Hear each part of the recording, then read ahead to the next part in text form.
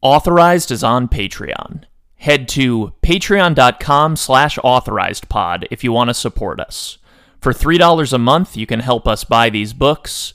For $6 a month, we'll give you a shout-out on the podcast. And for even more money, you can demand that we read and discuss a certain novelization. Pretty cool.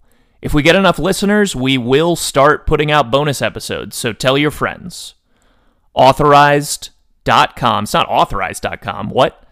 Patreon.com/authorizedpod.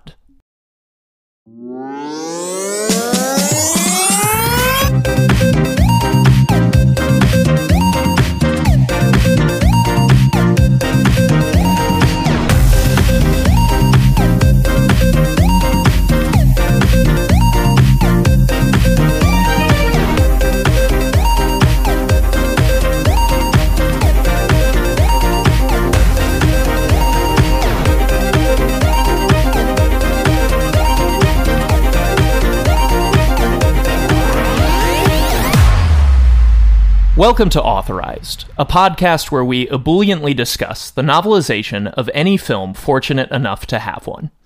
Novelizations are rough drafts, mostly unaltered. Filled with typos and grammatical errors, these books contain so many mistakes that it often makes the events of the story unfollowable. When they are typographically cogent, novelizations exercise the thesaurus-brained word salad of me, Andrew Overby, having just been taught adjectives in the 5th grade. Just because I received an A for a story that contained the sentence, "She walked down the dusty, dirty, cracked, wet, old, hot, musty, bare, orange sidewalk," which I really did. At the end there. Doesn't mean I deserved it. What's that, Hannah? Oh, orange, real twist at the end. I know, got orange at the end. Very seasonally appropriate, but truly odd. Novelizations revel in every aspect of their source material. When this means amplifying the haunting aesthetic of an autumnal killing spree, this wide-eyed wonderment pays dividends. But when it means doubling down on the film's puritanical sexism, the author's gleeful embrace comes across unsettlingly. Overall, novelizations accomplish a few inspired images and turns of phrase amidst a barrage of slop. We are your hosts, a loose coalition of novelization enthusiasts. My name is Andrew Overby. I'm Johnny Pomato. And I'm Hannah Bleckman. Halloween 4, The Return of Michael Myers, is a 1998 horror film directed by... I think it's 1988. That's got to be a typo typo on my part. I thought so too, but then I was like, well, I trust him. And that was my mistake. You idiot. Start typos. Start testing that, being like, The Empire to Strikes me. Back is a 2003. Well, I'm going to take that whole line again so you can snip this whole thing out, you fucking bastard. I may or may not. And I'll never know because I don't listen to them. Okay. And have you ever listened to Authorized, even once? No. Sorry. Great. I did once. It's because I would. Here's the deal. If I was still in my office, working at an office desk, I would be listening to it to fill the day. But because I'm working from home 24/7, I watch TV instead of listening to podcasts. I never listened I've to totally it either, lost podcasts. I never listened to it either, but I edit it, so I essentially hear all these like 4 times. I understand completely. I've been there. And now I don't have to be. So, okay. Halloween 4, The Return of Michael Myers, is a 1988 horror film directed by Dwight H. Little. It follows... Oh, this is a crazy way to frame this. Andrew? Well... It follows Dr. Sam Loomis, who has remained unwavering in his abject fear of the murderer, Michael Myers, since their violent altercations one terrible night 10 years prior. When Myers escapes during a prisoner transportation, Loomis must stop the embodiment of evil before he can kill his only living kin, his young niece Jamie, who is the real star of the movie. Kook. Completely. Putting women aside. We'll talk about it. Classic Andrew. Whoa! Will Loomis I thought you were able- going to say, like, classic men or something. Nope. Classic Andrew, making movies that are absolutely about women and You'll never writing them forgive as me. if they are not about women. You'll never forgive me for summarizing Terminator 2 as Terminator 2 is about a nice machine trying his best. Yeah. There's a couple of times when I've been like, no, the protagonist of this story is the woman character. And you're like, well, so look into your own soul. Terminator starts at, I'm not even supposed to be here today. Yeah. Will Loomis be able to protect the young girl, or will that responsibility fall at the feet of her teenage adopted sister, Rachel? Which kind of implies that Rachel's the one who's adopted, which is not the case. Right. Will I'm writing like Grabowski. That's my excuse. You're channeling him. You're I'm channeling Grabowski's tortured sentence structure. It really is. But maybe the other thing that will happen is like 30 people will show up and just shoot Michael, and that'll be that. The novelization of Halloween 4 was written by Nicholas Grabowski, based on a screenplay by Alan B. McElroy. It was published under Grabowski's pseudonym, Nicholas Randers, in 1988, then re-released as the Ultimate Edition (authorized) by Diverse Media in 2013. This new edition, which we read because the other one's basically out of print, was published under Grabowski's real name and includes a never-before-released epilogue, as well as the totally disconnected short story that I guess he just wanted to stick in, so it ended up someplace, The Falling. And it feels very self-published. Like, okay, it was put out by Diverse Media, it was self-published, please. Yeah, I definitely want to get into this, how it's the ultimate authorized edition, which, first off, when we named the podcast, I at least was under the false impression that a lot of these had the word authorized on their cover, but mostly it's just like tied in or whatever. And this is the first one where it's nice. It just says authorized in cursive on the cover. Feels like they're talking to me. Anyway, this is like an ultimate edition put together years later, we're being led to believe, but it feels incredibly scattershot and sophomoric and just... It feels unsupervised, I think is how I would put it. I've got a lot of stuff I want to say about this and Grabowski, but as opposed to going to the author right now, I want to introduce our guest, and we can we'll work everything in. So, our guest today, returning from the Resident Evil, the Final Chapter series, the exciting conclusion to our Resident Evil series of episodes, which was only the episode, The Final Chapter. Jesse Hassinger from, of course, the New Flesh podcast, where he is one of the podcasters, sportsalcohol.com, where he both writes and, I almost said directs, and podcasts.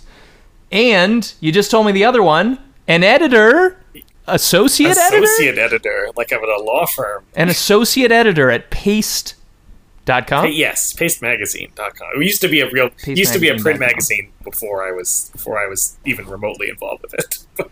I remember. Hey, you said forget about hard copies.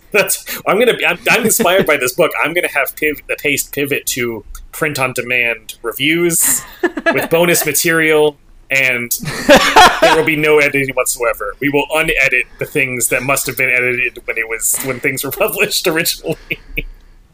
Just unrelated stories being tagged onto the end of like nonfiction articles because you're like, I felt the vibe match. As a writer, I fully identify with the instinct because like if you write like movie crap, like like the hierarchy is like the thing I'll ever have written that was ever be seen the most is like some stupid tweet, and then like the second most will be like some stupid movie review on the AV Club. And then, like, I've also written fiction, so I can understand the instinct to say, while I have you, let's just have you, baby, also read the thing that was really hard for me to write and was, like, means something to me personally. So that's something I understood. I identified with Grabowski. I was like, if I could tack one of my short stories onto a review of, like, whatever, Jurassic World or whatever the people actually read, I would definitely do it. So hats off to Mr. Grabowski for doing it. I didn't read his story, but to complete the circle of indifference. I did. Good. Don't worry. Hannah and I think Johnny did, and it's enlightening in certain ways, I think. Yes, I would agree with that. We'll get to it. Jesse, glad to have you back. How are you doing today? I'm doing great. Thank you guys so much for having me. I had so much fun on the Resident Evil one, which I did listen to part of. I also, like Hannah, don't listen to the podcasts that I do, except for the ones, like Andrew, that I edit, in which case I never want to hear them ever again. So, I did happily listen to some of the Resident Evil one, which is about as much. I don't really like podcasts. This one's good though. I like this one. You guys are funny. This one's good though. It's fun to be on a podcast. It's so fun. No, you guys do a good job of immediately talking about the thing you talk about. I can't listen to most podcasts because there's like the 20 minutes of like throat clearing kind of like you're not even sure what the hell the thing is about. Like, you guys started talking about what the movie is, like, right away, so I can listen to that. I get a weird pleasure, Jesse, out of going back to... Because, you know, with your podcast, The New Flesh, I will, like, watch a horror movie that came out a year ago, right? And then I'll be like, I should go listen to that episode that they did. And I like listening to the news segment from, like, a year's old... No, I like it because it gives me this weird superiority rush where you're like, oh, it seems like there's going to be a new Jordan Peele movie, and I like weirdly am like, I actually know that. I'm from the future, and I can tell you that this is true. Yeah, I just assume there will always be a new Jordan Peele movie. And so, other Jesse, movies that people say, well, that's kind of a Jordan Peele movie, huh? Kinda. Wow, that's really become a thing people are saying, huh? I think so, yeah, for sure. No, I agree. Oh, okay. Yeah. So, Jesse, when I approached you and with the proposition of pigeonholing you into being a horror guest, because I wanted to do an entry from the Halloween series for Halloween, you expressed that this is not one of your favorite Halloween movies. How do you feel about this series at large, and how does Halloween 4 fit into that? Thank you for asking. I'm not like any kind of... the only reason I ever resist being pigeonholed as a horror guy is because I know there are so many other horror guys who like are real horror guys, you know? And I like love horror movies, and I obviously go on this podcast every week and talk about horror shit.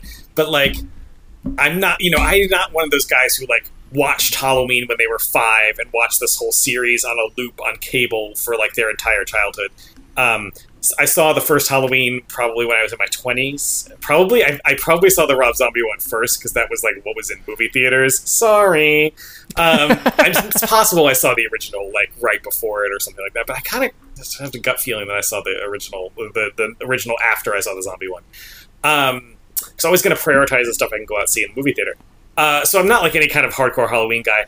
But so for The New Flesh, we were doing a mini-series on the series, which I love doing. I love to like see every entry in a series, especially if it's one where I've not seen that many of them, or if a lot of them are supposed to be bad. So I'm looking forward to the Hellraiser series that I think we're going to do soon, because I hear that's not a high yield of good movies.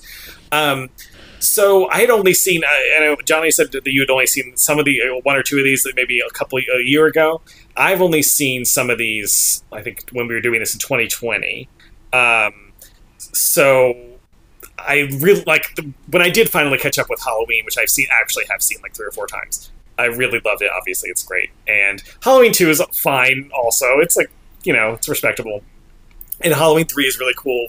Like, I don't know that it does what it's trying to do that well, but it definitely is doing something much different that I would have preferred to see the series doing. This is the thing I feel like I'm not allowed to say. That it's not. It's like Halloween 3 is good and fun, but it's a mess and it's bad, but it's good. It's not scary, and I don't think Tom Atkins has it for the leading role. I know that's Johnny looks shocked. That's how you can tell I'm not a hardcore horror guy, because I said this on whatever podcast, and people were like, "What the fuck are you talking about?" Tom Atkins is amazing. And I just don't think he's got that mustache. Yeah, he's like an amazing physical presence for sure, but I don't know about as a leading man. I don't know. I just don't think that movie I don't think he has a lot of charisma in that movie. But it's a cool movie. It's really fun. It's like such a blast to show people that if they only know like a little bit of Halloween stuff. And then the series comes back from that with Halloween 4, and I got the impression from talking to more like kind of committed Halloween fans that Halloween 4 is like kind of regarded. At the time, was kind of regarded as like, okay, phew, we're back to normal. They're not going to do a weird non-Michael Myers-y one. And even now... That was the studio's reaction. Yeah. They were like, thank fucking God. But I think even some horror fans, because Halloween 3 is like popular now, but it was not popular in 1988. And I think even now it's well regarded as being like, okay, it's not as cool as Halloween 3 and probably not as good as Halloween 2, which has input from John Carpenter. But, it's respectable. That's kind of the vibe. When we were talking about it on our podcast with Brett and I and whoever our guest was like, yeah, it's respectable. It's like, it's fine. It like gets the job done. So I think going into it with that word about it, I was kind of disappointed. Like, oh, this is like pretty... I don't know. It's okay, I guess. Like, I would just say that there's not a lot of material difference in quality between this movie and Halloween 5. And I think the broad consensus is that Halloween 4 is way better than Halloween 5. To me, they're both just kind of like, kind of fucking around and like refusing to do anything or, sort of backing away from their most interesting ideas. It's not, but at the same time, I'll give you. I don't mean to talk forever. I just want to give you my theory of Halloween movies. So I asked you to surmise an entire series. You're good. How dare you talk for more than a minute about 13 movies? I know there's so many of them. It's so daunting. But my theory of why people like the Halloween sequels is that it kind of has to do. I think of it in terms of this is going to show my age here, guys. Alternative rock. If you're like my age, old, in your 40s, you liked rock and roll when you were a teenager, you probably listened to the local alternative rock radio station, even though you might have had taste that was like better than the average alternative rock song or whatever they thought the average alternative rock listener was. Like, you might have more erudite or like obscure or whatever, but you listen to the alternative rock station because like the radio's there, and like you sometimes get to hear a song you really like, and you then would get to really dislike the Goo Goo Dolls or like Matchbox 20 or whatever, Tonic, whatever, and Halloween sequels similarly. As a horror person, you probably watched the Halloween sequels if you're really into the first Halloween or just into slasher movies or into horror movies, because that's what's there. And there's other ones you must like more, but like, as part of it, right, is like watching and being familiar with these like additional Michael Myers movies. Even if they're not good, you want to like know what your boy Michael Myers is up to. And now, when you are a 42-year-old man and you're in a Rite Aid and you hear like 3 a.m. by Matchbox 20 on the radio, instead of being like, what the fuck is this shit? What else is on? And changing the channel. Besides that, you can't change the channel like you were in your friend's car. But you're not like, fucking Matchbox 20, those idiots. You're kind of like, I remember being young. And then, like, I feel like this is just a general thing, but like popular music before the year 2000, all of it I'm kind of okay with. Even the stuff I hated or think is terrible, like, theoretically, at least if it's in like the rock idiom that I understand more about, because I just remember it. You know what I mean? Like it sort of all just washes into like, well, yeah, it's like listening to the radio. It's part and parcel of listening to the radio and being up on popular music that you're going to know a bunch of shitty rock bands. I don't know what the shitty rock bands are now, or like besides like the 1975 or whatever. So whatever indie rock band I happen to not like, I don't know what the consensus like moron rock bands are. No offense if any of you are super into Matchbox 20, because I don't think they're morons anymore. I'm just like, sure, they're fine, whatever. And I think a lot of Halloween fans feel the same way about the Halloween like 4, 5, 6. They're sort of like, this is shit, but it's ours. And I felt twinges of that. I've only seen Halloween 4, but I felt twinges of that reading this novelization, because obviously it follows the book or the movie pretty closely, and in terms of scene to scene. And I was remembering the scenes pretty clearly, even though I don't like this movie very much and probably saw a DVR'd off AMC cut of it or whatever 2 years ago because I refused to pay to rent it. But like there was a kind of comforting familiarity, just going, yeah, like this is I know this part. It's Michael Myers. It's like Michael Myers coming home. It's Jamie. I kind of like that character. And so it kind of washes, even reading the book, which is a poor imitation in many ways of the film, I just kind of felt it wash over me, and I could feel the beginning of that process where you become one of those Halloween fans who just likes them all. And I don't know if I'll ever get there all the way for like 6, which is like borderline unwatchable, I feel like. And even like Resurrection, I can't imagine watching again, although Hannah makes a good case for it. But like I could see, as soon as any of you talked about like, I kind of like that one for any of the series we were just talking about, my kind of instinctive reaction was to say, yeah, me too. Because like, I don't know, you get to feel like it gets it's not anywhere part of my childhood routine. I didn't watch all these on AMC when I was 15 or whatever, like you're kind of supposed to if you're a horror head. But I could feel that familiarity, that kind of comforting familiarity sinking in. That is all to say that 4 is not the worst Halloween sequel. It's not the best Halloween sequel. I really like the David Gordon Green ones. And I think they're both like way, way better than any of the other sequels. Really, even 3, which both. I like. He said both. Yeah. Yeah, I like Halloween Kills a lot. I think it's great.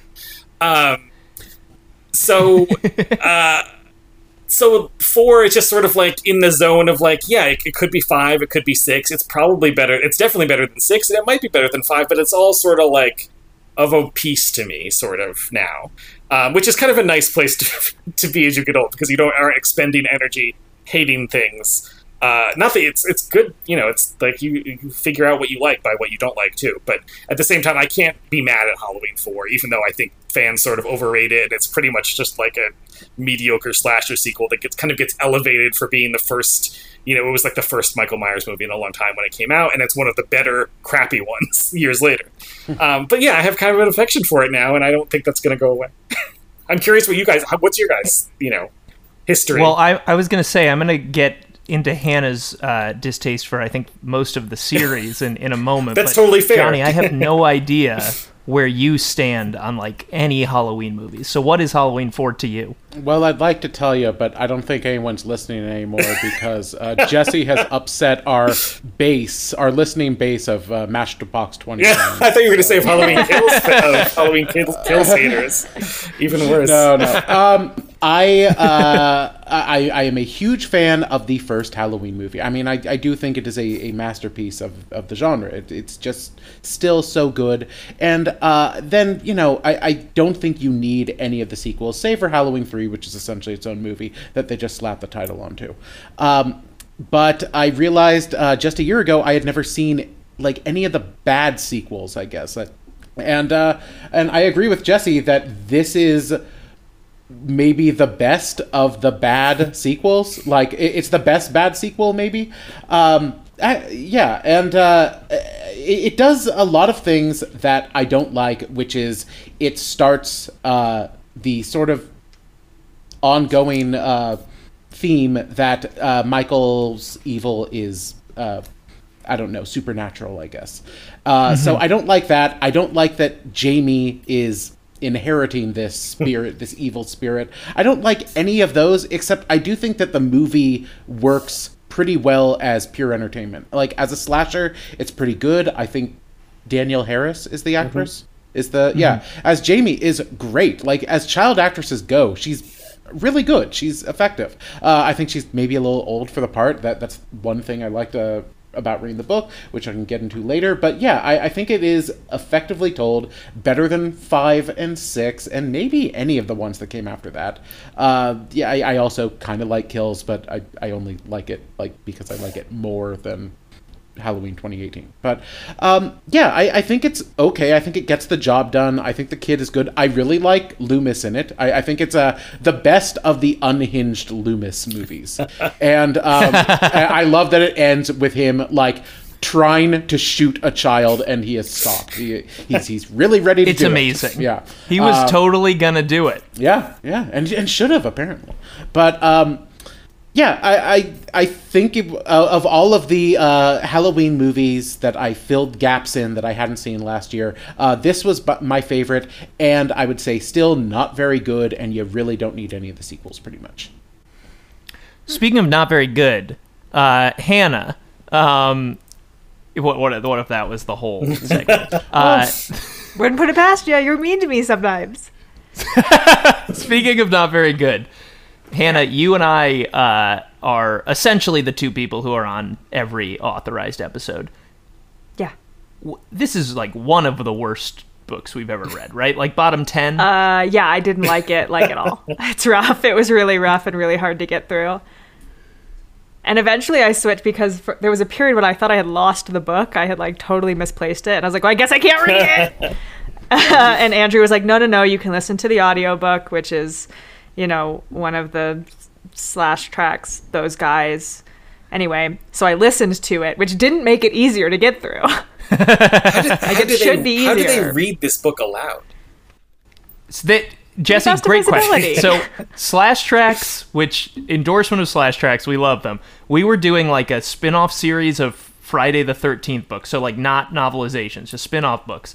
And they were really rare books and only available as these like fan-made audiobooks on YouTube.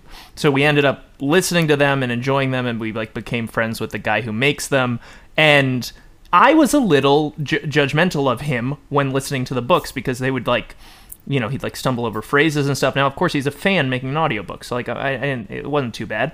But then I saw one of the physical books scanned online for this series, and I was like, these books are riddled with typos. This man is doing the best he can. I would love to like have a control group where I listen to a Slash Tracks that I know is like impeccably written. Because I think he's an amazing narrator who reads terribly written books. Yeah, he's doing his gosh darn best. But there were sections where eventually I refound my copy of the book where I'd be like, I don't know what happened in that scene. Maybe it'll be easier if I read it with my eyes. And it wasn't, on the whole. No, this was a rough piece of writing. Here's and I've got a lot of different aspects to the hit piece I'm going to put out on this book. But here's the epitome of the bad writing to me. Start of chapter 9. It was afternoon and it was hot. To Dr. Loomis, it was hotter as hell compared to before, with the exception of the magnitude of temperature in what he had witnessed earlier that morning. I mean, the gas station caught on fire. So they're being like, it's hot out, but it's not as hot as the fire was. But it was so confusingly written, I didn't even think of the gas station fire. Yeah. I mean, as you said in your intro, there's like a thesaurus quality of somebody trying to be a fancy pants writer to the detriment of the story he is telling and the cogentness of the text. Like, he it just writes gets like really my current Letterboxd reviews. like I go on Letterboxd having like not done any form of professional writing in like a decade, not having been in school in the same amount of time, and I go on and I'm like, I know about movies and I have thoughts, and then I type something up and it ends up sounding like this, where it's just like this slop of words that you're like, I think he's trying to sound profound. This gave me some, I wouldn't say, it's not about trauma or grief or or who gets to tell what stories and why. The three things that all movies are about. Universally. But it did give me some like uncomfortable flashbacks, because I will let everyone in on a little secret that one thing I do for money is edit things. And one thing I do for editing is editing people's manuscripts like on a one-off basis. I'm like on a platform where like if you want to like self-publish something, you can contact a professional editor and say, hey, I want this copy edited, or hey, I want notes, or hey, I want this or that. So I'm familiar with like amateur manuscripts. And it was giving me such, it was both a weird kind of flashbacks to having to edit like massive and unfixable manuscripts, but also this great relief that I could just blaze through this without fixing it. But at the same time, I'm like traumatized enough by this job that I wanted to. I wanted to open this up in Word. It's very easy to picture because it looks like it was designed in Word, and just go to town on track changes. Maybe not even track changes. Maybe not even tell the author what I'm changing, and just saying, look, don't worry about it. This is out of your hands now. Because it does, it's very recognizable if you read a lot of amateur manuscripts. It's not like, I wouldn't even say, Grabowski is like on another planet of bad writers. He's just like a writer who has not been, it has not been edited with a firm hand. And the thing that's weird about it is I just wish I could see the version that was published, because I'm sure it was churned out quickly, and I'm sure, when there's typos and stuff, that's usually just like it's done quickly and the proofreader didn't catch it, or there wasn't a proofreader, or the copy editor was doing both proofreading and copy editing. But the sheer volume of verbiage feels like the editor was flipping through it going, yep, that's enough words, and then was happy with it. Because it's hard to picture an editor looking at this and saying, okay, good to go. Unless it was 1,000 times worse, which is possible, and that this is the fixed version. But it's just a little bit too kind of, his style is too visible, or what I would guess is his style, and seems like his style, is too visible for me to say, oh, this was just like a salvage job. It really feels like someone's unedited like ramblings, and like if this was a first timer, I would be like, yeah, you know what, you're head hopping and you're switching point of view in this sometimes mid sentence, and using the wrong words for stuff, and using 6 words where 2 words would do. But like, there are some images, and like the stories like goes from A to B more or less, and there you find some interesting like little side things that you don't really get in the movie. So it's not like it's completely incompetent. It's just it's pretty incompetent, but it's like really within its own. Like, this is like someone confidently writing in their chosen style, and it's shocking to me that no one was like, "Don't do that." when this was like a commissioned job, like this wasn't a volunteer thing. I kind of get the sense that whatever the actual published version was, Grabowski was like, "Man, they fucked up my book." Oh, yeah, that's possible. Which is why he felt he had to do this. Yeah. And probably took out all of the notes and changes that the actual editor eventually made to make it legible. Yeah. And now we have this, and it's kind of the only available version. That's every writer's dream. 6. I always get this wrong. Are people hoisted or foisted on their own petard? I believe they're hoisted. I agree. Okay. Foisted would be someone else doing it. Who knows? Anyway, I think that the petard upon which he hoists himself, let's cut out that last part where I asked,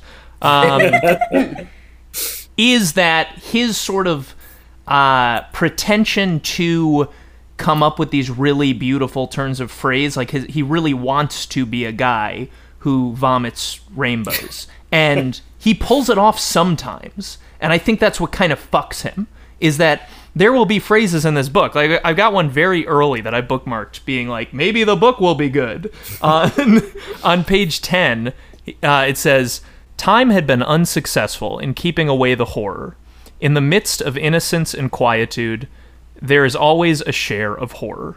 It is a fact we all must face, but sometimes it goes away." Now, I think he does say horror like twice in a row, which isn't ideal, but it's sort of a nice turn of phrase, and it feels like he's finding his own language. And then you see him try it 100 more times, and he's like, "The darkness, when it's scary, it's bad, but when the light comes before the dawn was when it was worse." But it would not get better. There was always just like this one, there's a sentence that then in Haddonfield, however, the horror keeps coming back. So like he has a tendency to completely contradict the previous sentence or paragraph. And just like keep going too long. He'll also do a thing where he's like, Loomis turned to the left because he had to turn to the left because there was a wall to the right. And you're like, we don't need all that. Way too much. Just padding and padding and padding.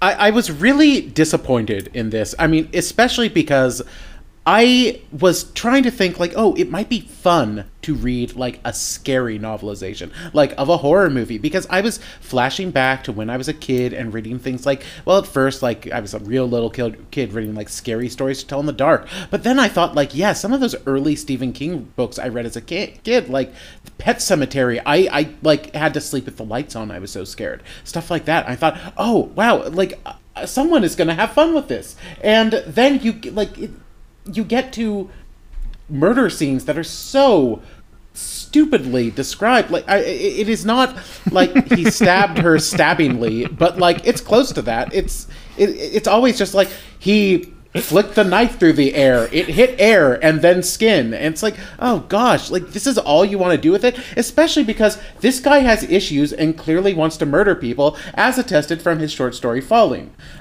which we'll get to later maybe. Yeah, I would say besides all the things we've already talked about in a book that's not very good, my big issue with it is that it's not scary at all. Like, not like the movie's very scary. The movie's sort of firmly in fun, scary territory. Mm-hmm. But, like, I wanted it to be a little scary. And there isn't even, like, the stuff in the movie where you're, like, walking or whatever, and then Michael's, like, in the background. You're like, ooh, spooky. Like, he tries to do that stuff, and it's so ineffective to be like, but if they had only looked behind them, they would have seen the shape. And you're like, yeah, okay, we get it. Imagine that you can see things that the characters cannot. Yeah, and whatever you think about the actual movie that this is based on, it does have a really good gotcha ending, like a pretty genuinely surprising final scene, which I think he covers in half a page here. It's like I couldn't believe that it was over, because like there was like 20 pages left in the thing, because I didn't realize his short story was tacked on to the end of it. And then suddenly it's like, that's all you're going to do with the child murdering her foster mother and then Loomis almost shooting her? It's like a paragraph. It's like, gosh, this guy is not like, he's being efficient, I guess, but he's not having any fun with it, with this movie that I assume he loves. He might have just been just a job, but he likes it. It certainly likes it. Could have been a for hire. Yeah. But he does like it. You're right, though. He likes it enough to like put it out again with his. That's the thing that's so confusing. Yeah. There's so many of these that are just for pay jobs, and it's like, whatever. This guy never thought about this movie again. But to come back 30 years later and be like, they need that epilogue. And they need the short story Falling, which, by the way, the epilogue. I mean, so Johnny, you were saying about the stabby ending and how he barely touches it at all. The epilogue of this book, just so the reader knows, says epilogue, which I believe is a word with a definition meaning things that happen after. But then the epilogue is just Jamie's perspective, all in italics. Wow, what a choice. Where she's basically just being like, I saw my uncle die. It made me feel sad, but then evil too. And I think I'm going to kill my foster mother. It's like the same content from her perspective. And he has a note in the book where he's like, I thought that it was better without it, so I released the original one without it. And it's like, it definitely was, dude. Yeah. You're telling me you didn't think it was you thought better of the idea of writing the last chapter again and calling it an epilogue.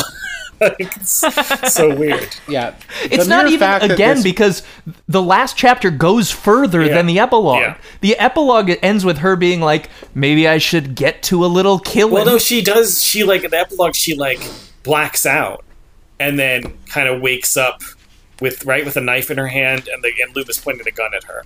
So it sort of, like, explains, by which I mean does not explain what happened in the chapter we just read.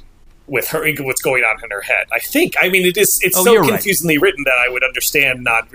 It took me. I think I read over a paragraph or two twice, it took a lot of effort to go back. Yeah, the number of 5 period ellipses in this epilogue is just. It really is. It's like, so we've got an ellipses, and it says, Dr. Loomis was at the foot of the stairs, facing upwards at her, shouting in terrified desperation as he drew his pistol from beneath his coat. Ellipses, then another one. She could feel her own breath from beneath the cheap masquerade mask which covered her eyes, and the cotton ball red clown nose glued upon the tip. And we get more and more of that, and it just leads up to her being like, I think I stabbed my foster mother, or whatever. It's clear that he's, like, trying a stylistic, like, dreamscape thing, but it's so amateur. And a sort of preview for his short story Falling. I mean, yes, the epilogue is essentially gives Jamie some agency that she says, I think I'm evil now and I'm going to kill. Whereas, I think the other analysis of it, the original, is that she is sort of possessed by this evil, much like he is possessed by evil in Falling. And is conscious of it too. It's like, oh, yep, well, I'm possessed by evil now, and it's not me, it's we in here, and we fell off a building, and now we're gonna kill people. What's good in the movie is you're like, oh, well, maybe Jamie just snapped. Like, she went through this awful, terrifying thing. She, like, had this weird connection to Michael for this, like, one night, and now she's a fucked up kid who kills like Michael was. And for the book to be like, she's literally possessed by his evil, it's like, the movie's not leaning that hard into that. It's not leaning into the druid shit because it didn't exist yet, and it doesn't add anything. I don't think it helps, like, her character or the story to be like, explicitly she didn't do it. Michael still did it. Michael. I said that. I think that's probably kind of that's a theory, maybe. That's a fan theory about this book that should have no fans. That why you would go back and think that, oh, maybe people want to read this is because I feel like with these bad horror sequels, there often grows around them either a cult appreciation of like, here's why this one is actually pretty cool, eagerly awaiting, I'll lead the charge for that happening for Halloween Kills. But like, or they're like, oh, here's how this movie was good and then got screwed up by the suits. Like Halloween 6, there's like a producer's cut, right? I think, is it 6 or 5? Which is better in my opinion. I'm sure. Yeah, I'm sure. Like a lot of these things are better.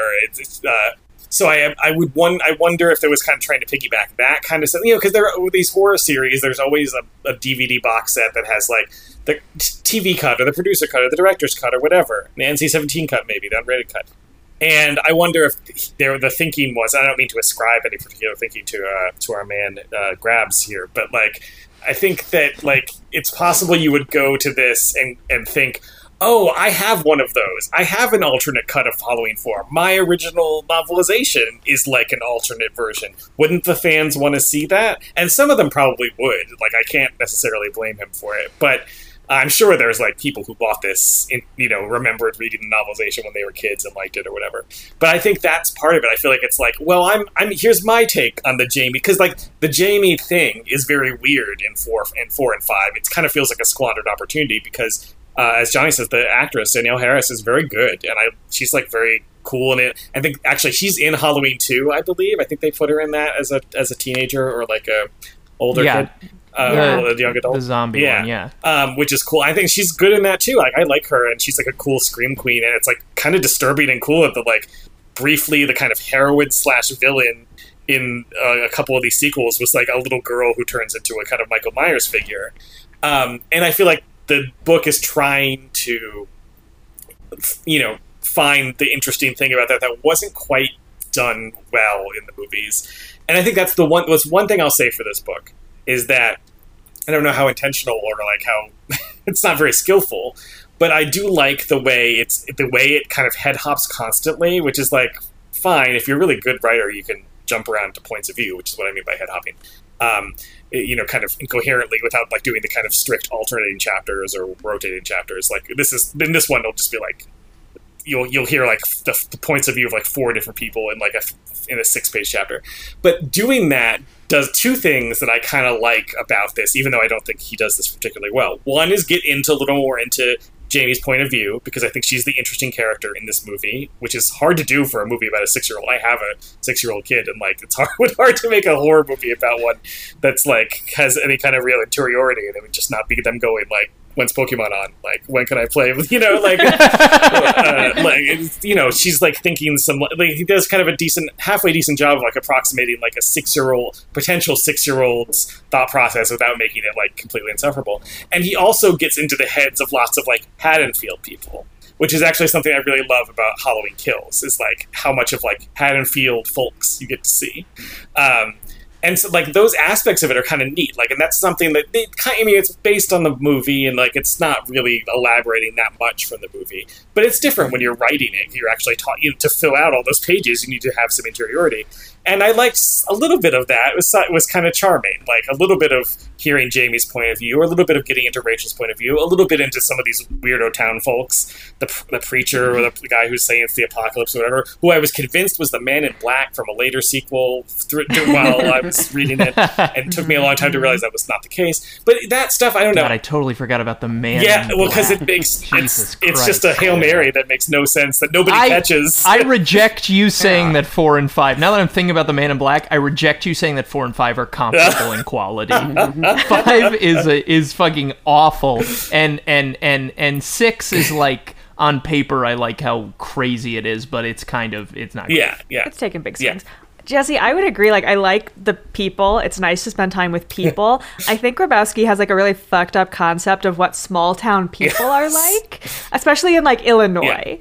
Yeah. Like, these are not like, there's Hicks in Illinois, but like they're not like shit Hicks from places. And every time you dip into someone's interiority, they have something sexist or racist or hateful or awful about them in a way that is fucked up and crazy. And like the the guy who owns the bar, like there's a moment where he's like, I don't believe in, and he just goes on like a 2-sentence, like, I want to say it's a racist tirade. I think that's kind of strong. Those pop for up a few how times. short it is. But like, and then like even like Rachel, when she's in the house with her boyfriend and the girl he's cheating with, like the interior on Rachel is like, this fucking slut. I hope she dies. And I'm like, this doesn't make me like Rachel more. It's bad. And that stuff like really turned me off, especially like further into the book. And I was like, do we have to be this mean? Yeah. To everyone. Yeah. Like, I'm not in the Rob Zombie universe, and I don't want to be there. I don't like it there. The more points of view we got of town people and stuff, the less I liked Yes. it. I actually thought it started out kind of promisingly. I liked the first chapter of we're seeing like the hospital orderlies and the people who are going to transport him, and you kind of, it's not like you're getting backstory, but you do sort of get the sense that these are people, and like, oh, they existed before this night. They're not just there so Michael can escape and kill them. And I thought that first chapter was pretty good. It's like, I think I'm gonna like this. And every new person we met, it just like, yeah, they were all unsavory in some way. That's like the only character trait he knows how to do. It's like, oh, him say something really sexist now about a teenager. And they just got unpleasant after a while. I'm just going to my note here that's notions about sluts. Yeah. And I'm actually surprised to find that this thing I've bookmarked is a Brady thought, not a Rachel thought. So Brady in this one passage is going, he's thinking about Rachel and how she's nice, but essentially he wishes that she would put out more. And then he goes, Kelly wasn't like that. In fact, with Kelly, he didn't even have to make the first move. It was like he was a magnet to her, and she just came to him. Some people called her a slut at one time, with the suicidal boldness to even do it in front of her father. And the ordeal went on until it ended with rock salt up a boy's ass from Meeker's gun. So when it came to notions about sluts, well, let's just say it was all hush-hush. Besides, Kelly was a babe, wasn't she? And there were definitely a few horny guys out there who'd die just to see what Brady saw tonight. But Rachel, well, that was a different story. I think with the way Brady thinks of Kelly, it's this like, he's like verging on being modern and sex positive. As weird as that is to say. He's going like everyone calls Kelly a slut because she likes to have sex and she'll have sex with you. But don't we all like to have sex, and don't we like that we have sex with women? And he's like just a moment away from being like, I shouldn't judge people for having sex. It's fun for all. But then, of course, turns it back into like, and that's why I like her and I hate prudes. When the book goes into these like bits of interiority, I agree most of the time they suck. But like, it does this one thing early on where it jumps into the head of Norman Dale. Remember that? Yes. Read it to us. This is I've been really looking for a quote, and you might have it now. This is really basic novelization stuff. And Jesse, I'm so happy you did a novelization with us that we actually liked, so that it doesn't seem that we're just like a takedown podcast. No, of course. We like these books. Yeah. I feel bad. I was gonna joke. Oh, so when's Grabowski coming on? Are we gonna talk to him? No, He is reachable, but I did not reach well, yeah, out. I wanted to preface like because I am talking about how bad his writing is. Like all respect to making it work as a writer. He has a career as a writer, and like it's not always easy. And you don't want to like knock something. Like it's only because we're interested in this and want it to be good that it kind of jumps out when it's not good. Well, we're gonna at some point talk about the short story in the back, but one thing I think is illustrative about it is that he remains sexist. His writing 30 years later, or however long after he wrote that, is really into objectifying women. But I do think that his writing got better. Like, even in the 3 pages we get of the short story, it's like he's attempting those really lofty turns of phrase and actually nailing them. And it's like, okay, 15 years later, like, word, but they're better. Yeah. They're better. But I wonder if it's this artifact of like 1988. I mean, Grabowski's older than us, but that's still a long ass time ago for him. Like, this is probably a formative moment in his career that he looks back on fondly because it's like an opportunity that he hadn't had before, and it probably brought him more opportunities that were different. So I don't know if him re-releasing it is necessarily an endorsement of like, this is my best work. It probably is just like meaningful to him. Now, to go back to doing a character assassination, Jesse, when we do these novelizations, one of the things that you see in almost every single one, and I'm sure there were examples in Resident Evil that I can't remember because we've read 30 books since then, is a character who will like just die randomly. I guess the Thin Man. Remember the Thin Man? Yeah, of course. You'll get a ton of backstory on that person right before they die. Yeah. That's like the novelizationist's main. That's like his wrench. You just like, every one of these books is like, oh, the Terminator killed some guy? Okay, well, you get to learn about his home troubles for a page. The fact that the moment Grabowski tries one of those things is, to me, like one of the strongest things in the book, kind of is damning. It's like, whatever he's engaging in is so misguided. I almost wish he would stick with like the novelizationist's playbook, because on page 49 we have the scene where Michael Myers comes to the gas station and kills the guy who's working under the car, and we get background on this guy, and the chapter starts: Norman Dale had popped a couple of ruby red pill capsules no later than 5 minutes into his lunch break, and here he was thinking, I'll be goddamn if this shit's kicking in, and already it's time to get back to rebuilding that busted transmission. Rebuilding transmissions was never in Norm's adult life a problem. Jeez, the fucking syntax. Right now, the problem was finding his way to it. Until after he'd found himself marrying into a family which transplanted him from Chicago to this shithole roadside service station in the middle of nowhere, he hadn't been as nearly impressed with any sort of recreational drug. He was halfway into the 40-somethings, and he was afraid things were going to be just as predictable for him throughout the next half of his life as they'd been today and yesterday and the day before that. Now, I do think this passage benefits from a modern attitude about drugs. Like, when I hear about a character at his job who's like popping pills because he's like, I don't know, I gotta get a little something out of today, I'm inclined in 2022 to be like, you go for it, buddy. And I do think Grabowski was probably doing what you guys are talking about, which is being like, look at these fucking drug addict hicks or whatever.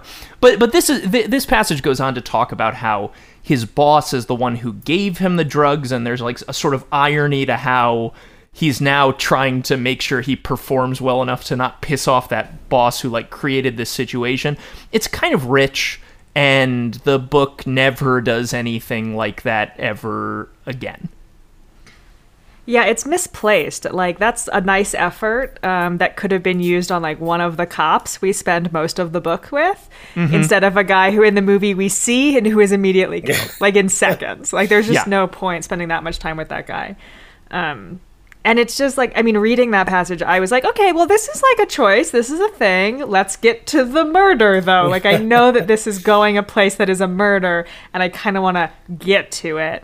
However decently written compared to large portions of the book it was, I was like, okay, no. Wrong placement, wrong time, wrong character, wrong choice. I mean, there's kind of a fun sequence where he's like, am I seeing a guy or is that a guy? Which is fun. Yeah. Like, kind of a fun concept. I don't know. Sorry, I was busy finding the part where Rachel's like, Kelly's a bitch, she's a slut, she's a bitch. Which I did. I did find it. It's pretty rough. Oh, well, take us there, Hannah. Sorry, I don't mean to like jump back into the sexism of this, but you're destroying the established structure. I know. I just like, if there's... It really takes me out. Like, this is like a 2022 thing, I guess. But both the sex positivity of the world and that, like, I think women should be nice to each other. Like, this bad situation where, you know, Kelly slept with Rachel's boyfriend. Like, it's really Brady's problem. Like, he's the bad one. Like, maybe Kelly knew that they were dating or whatever. But, like, God knows what he told her to be like, let's fuck or whatever, you know? So, he's not married or anything, Kelly defended. I've got a right to do what's best for me. This was one goddamn bitch, Rachel thought to herself. She was a slut. There were no two ways about it. And the hell with the fact that she happened to be the sheriff's daughter.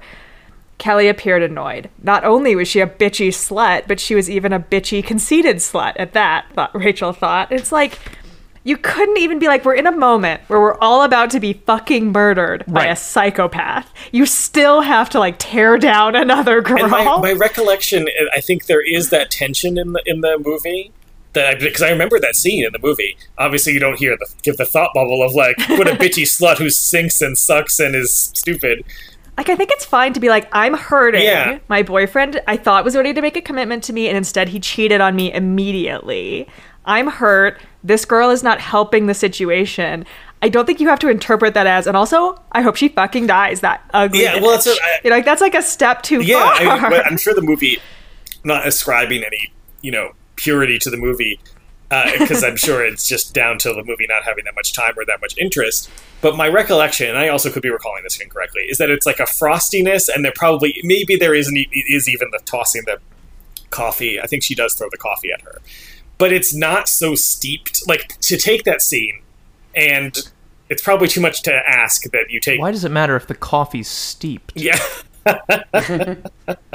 No, I mean, it's not.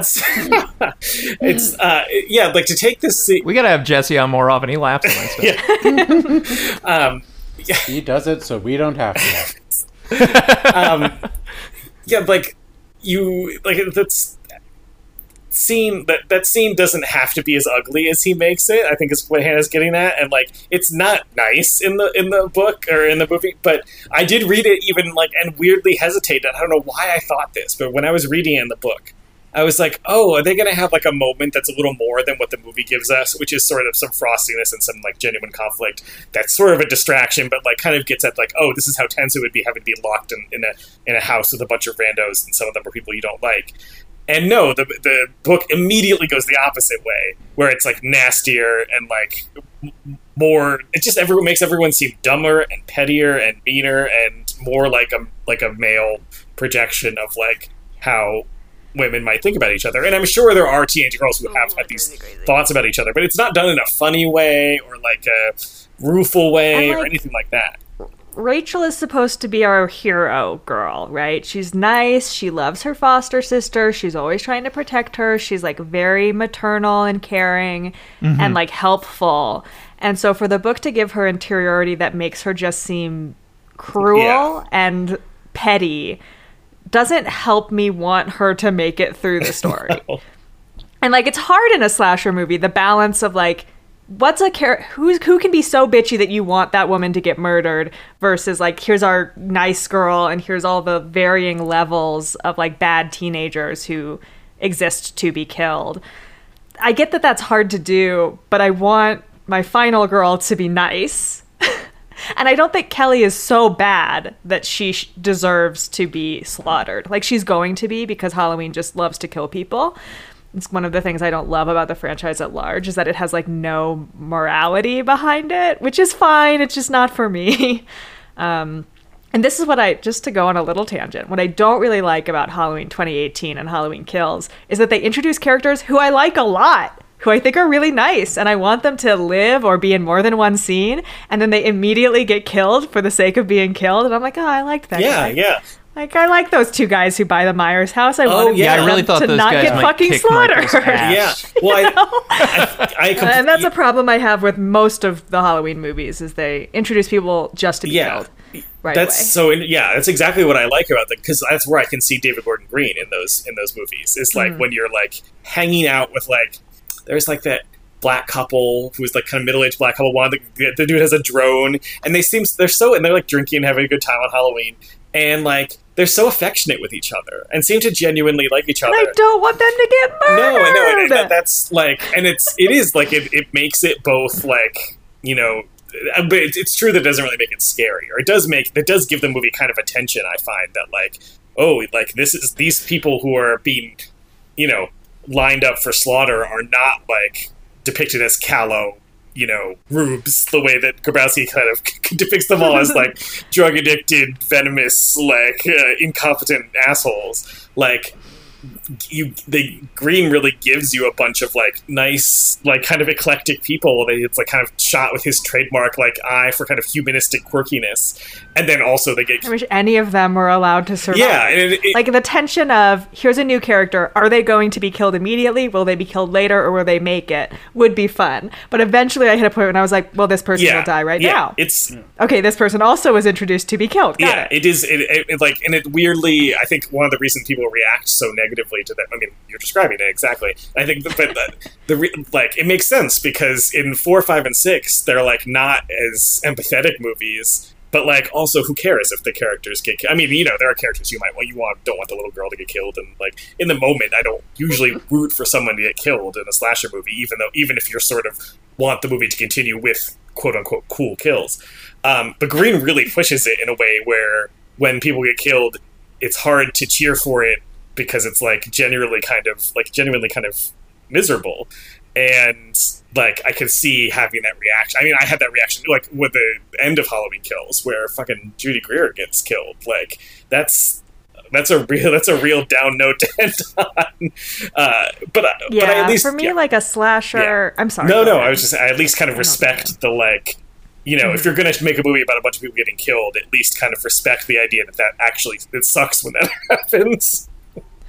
I totally hear that and feel the opposite. Yeah. Like, especially with slasher movies. Like, I kind of want the simplistic 80s version of a slasher movie where you're like, those people suck and these people are good and those people will get killed and it'll be fun when they get killed because I don't like them very much. And when like one person I do like gets killed, it's like, oh no, not the person I liked. And it's like the emotional roller coaster that's a good time, as opposed to watching Halloween Kills and being like, oh man, not them too. I feel that way about endings of horror movies, especially slasher movies. They're like, I'm never into the slasher movie that ends with the slasher killing everybody. I'm always kind of like, okay, so what the fuck? Like, I want there to be one person or one or two, hopefully even one or two people who like get out and kick ass and like, get back on their feet. I like it when it's like a final girl who's cool and her boyfriend who's kind of lame and she has to protect him. And then they kiss. That's my favorite ending to a slasher movie. No, that's very... I'm with you on that. The downbeat ending of a slasher movie is like... I just feel like 95% of them can't bear an ending that bleak, so like I don't want to see them try. Yeah, leave someone alive to tell the tale. Yeah, exactly. And don't kill them off in the first scene of the next movie. That's that. Oh, yeah, that's the fucking worst. Yeah. That had to be some contractual thing, right? The resurrection. Yeah. Well, yeah. Death. The resurrection. Yes, I was thinking like Friday the 13th does this a lot, where it's like whoever survived the last one gets it in the beginning of the next one. Oh, right? well, this is a perfect seg back in, which is my girlfriend. Ellie Cornell, who I love with all my heart. Is she old enough in this movie that I can say that? Born 1963. She was 25. We're good. So, and now she's mad old. Now she's mad old. Now it'd be like transgressive, and I would be into it. So if you're listening, I'm taken. But by the time this episode comes out, who knows? So, what do we think of that character? Of the Rachel character, who is, I think, I'm putting my own opinion into the what do we think question, but I think that she's kind of unfairly maligned because people just think of her as like a Laurie replacement. I think she's fun. I have a soft spot for the older sister trying her best. I don't know that I can name a ton of these, but I think of Child's Play 2. Where like the kind of cool rock and roll older sister is like, she's trying to help out Andy, man. Like, it's the same thing where it's like a kid kind of being adopted into her shitty family. And she's like trying to make it work and trying to be a good sister. That I always find really touching. The like older sister who's like trying to be a good sibling to a person who's like relatively new to her life. Maybe that just is like, that might even be like baked in sexism of like liking to see the lady character do like, like being turned into a mom way too early or something. But I don't know, maybe because I never had an older sister, I like just find that kind of endearing. Like, and that's what like breaks my heart both reading the book and watching the movie of this is like Rachel like genuinely wants Jamie to be happy. She's not like, as much as she's kind of bratty about the date that she has to break, like she's so excited that Jamie is excited about trick-or-treating. And that's so hard. I think just like kids that age wanting something really bad or like being really, really excited about something, it's just like breaks my heart for some reason. And so to add in an older sister who's like trying to make it happen for this kid and is like, I'm going to take you out for ice cream and get double scoops. And like, we're going to get you a Halloween costume. And she's like, can we stay out all night? Like, it's so cute. I don't know. So I do really like the Rachel character just by virtue of like, I don't even remember particularly the performance. I just really always, as with Child's Play 2, I just like the older sister who's like trying to be a good older sister to someone, especially because the age difference is so big. It's not like the younger sister who's like a couple of years behind. This is someone who's like this is like a decade plus gap. And I find that kind of sweet, like that kind of relationship. Yeah, I really like her in the movie, and part of that might be the actress's performance, Ellie Cornell. I remember just being really nice to the point that, like, yeah, she cares about Jamie, and might even still stand by her after she murders her mother at the end of it. Like, she understands that there are bigger things at play here as opposed to just turning on her and it's like, yeah, Loomis, shoot her. The reason I thought of her is because the ultimate sin of the fifth movie is that we were talking about people getting unceremoniously killed in the first scene. She doesn't get killed in the first scene, but she basically disappears like 6 minutes into 5 and then is found dead at the end of 5, as if to suggest that she really did die, like, immediately.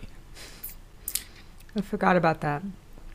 Who's the main girl in 5, then? There isn't one. 5 is a disaster. All you people defending 5, it's a fucking mess. There's a teenage girl who's in a Halloween costume, and she runs around a lot, and she's cool. And I remember thinking, like, oh, this is the final girl, because she's really cool. And then she gets killed, and I was really put out.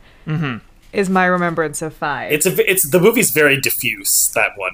They didn't go with any particular idea about what Halloween 5 would be, so it's like I can kind of get on board with the idea of a horror movie that like hands off the final girl. Yes.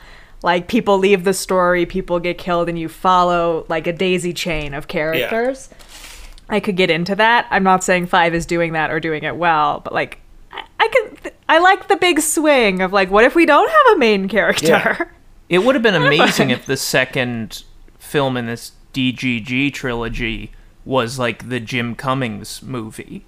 Like, I loved that scene in the past. Yeah. I would have loved to see Michael keep going. Same. Favorite part of the movie. Yeah, absolutely. It's the flashback stuff. It's also interesting. Well, we can't have everything. Yeah. It's also, I've heard just very, very rumor-wise, this will be out by the time this episode's out, that people are going to be furious about Halloween Kills, or Halloween Ends, which I don't have trouble believing, because I think people are going to be furious. I think even if the movie was just like a normal Halloween sequel, somehow people would be furious about it. But it's interesting also, I think something that really rankles people, not to keep going back to the David Gordon Green ones, but like what rankles people about those movies also, is I think a lot of hardcore Halloween fans, is that they go to the trouble of erasing continuity past the 78 Halloween. And then people kind of complain, they're like, well, they do that, but then they have all these nods to the sequels and all these like things that are basically similar to what the sequel's doing. Like, there's definitely stuff in Kills that's like similar to Halloween 2. And even like reading 4 and jogging my memory of the film, I was like, oh yeah, some of this is kind of similar to some of the stuff that they do in Kills. I want Halloween Ends to go full druid supernatural nonsense. Like, that would bring me so much pleasure. Yeah, I don't think Halloween Ends starts and they're like, and it's like Busta Rhymes being like, we think we can reboot the show. It's been enough time. It's like so my, currently I keep talking about reality TV on the podcast, but currently there's 2 bachelorettes, and also my uncle was the bachelor once on a season with 2 bachelors, and that would just be the best sequel if they were like, we're doing the house again. People loved that a killer came through, so it's 2 houses. One is a real Michael Myers and the other one's a fake, and no one knows. Oh wow, that's fantastic. I mean, it's probably illegal.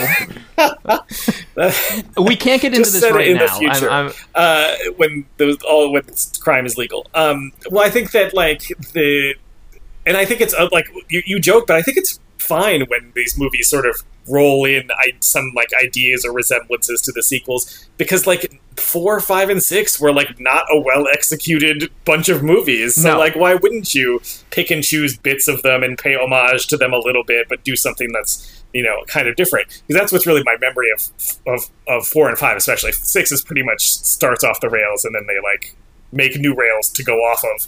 But like 4 and 5 have a lot of stuff in them where you're like, okay, 4 has kind of this back to basics kind of feel, like, okay, we're going back to kind of the fundamentals of Michael Myers on Halloween, coming after a kid and the teenage girl who's supposed to watch over her.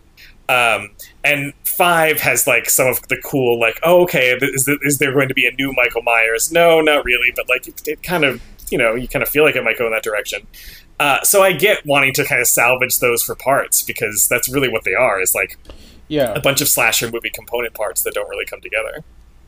Yeah, the Gordon Green films, I think, made way too strong a point at the beginning to say, look, we're throwing out all the continuity past the first film. It's just a sequel to the first movie, but then it really did seem to borrow all of these elements from the later films. And by making Laurie not Michael's sister, which I thought was a dumb idea originally in Halloween 2, it doesn't really justify why is he obsessed with this one babysitter that he didn't happen to kill. This guy is, she's waiting for him to come back, but why would he ever come back? Aren't there new people to kill? He doesn't seem like, deterred by in Kills, the notion of... I do think they do a good job in Kills of kind of implying that he's not that obsessed with her. She's super obsessed with him. No, that's true. That's a fair point. I think. But in the first one, they really make it seem like it's this kind of motto. She's the one who's obsessed. Yeah. But in the first one, he is like, he does arrive at her cabin in the middle of nowhere. Yes, absolutely. Yeah. May we talk about Michael Myers? Oh yes, by all means.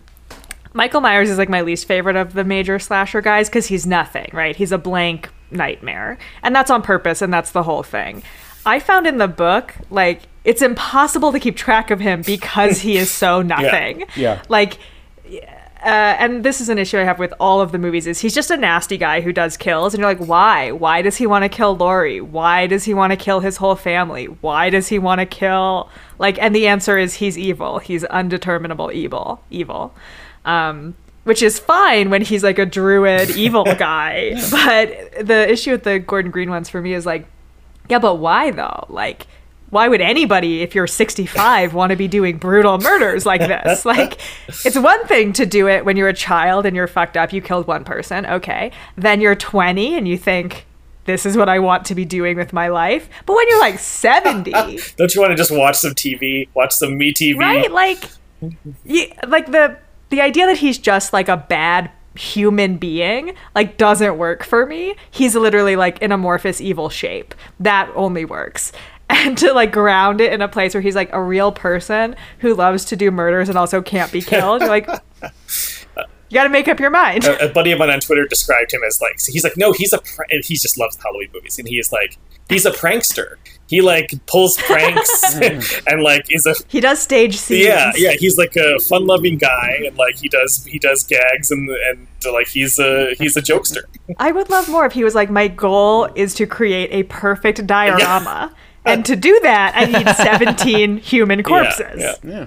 So it has to happen. Like if there was a goal, I have a hard time with him. Just I'm like, why? Yeah. Like, and when the movies are like, oh well, he wants to go home. And when there's other people in his house or someone trying to stop him from going to his home, that's when he kills people. I'm like, okay, all right, I'm on board. And when they're like, meh, he just loves to kill, I doesn't work as well. Yeah, I want more of the fun-loving guy who puts on the ghost sheet and then glasses on top of that. Like, I like that guy. What a cool guy. Yeah. And I get that we can never like spend time with his human face. Mm-hmm. But I would really like to. Yeah. I think I would find it, even if like once a movie you took off his mask and you're like, that's a human man under there and he does not give a fuck. Like he is not upset, he is not in pain, whatever. That would like pin it into the ground for me in a way that like works better than like The Mask. Which is not true for every killer. Like if I don't want to see Jason's face, I want to see The Mask. It's totally different with him. Meanwhile, don't we usually see a Jason face at least once in all those movies? And it's never always it's always bad. Yeah. I mean, in Halloween 1, when there's like the second of his human face and he's like a cute boy, that's great. That's fantastic. I like the horror beneath the suburban, docile, whatever. That's the whole point of Halloween. Yeah. And for him to be a cute boy is like fun. And I feel like there's a missed opportunity for Michael to just be like, oh, I'm going to take off the mask and disappear into the crowd. Because nobody fucking knows what I look like. Yeah, exactly, yeah. And I want to keep doing murders. I do hate it when he shows up in movies without his mask on because he's like incarcerated or whatever, and they're just like, we refuse to show it. It's like, he has it off. Yeah. People are looking at it. They all know what he looks like. Why don't we get to? Yeah, exactly. I will say, speaking of watching these movies late in life, I watched the original Halloween so late in life that I was able to just watch 2018 right after it to see how it actually stood up as a direct sequel. And I don't agree with the perspective that it doesn't make sense that he's after Laurie.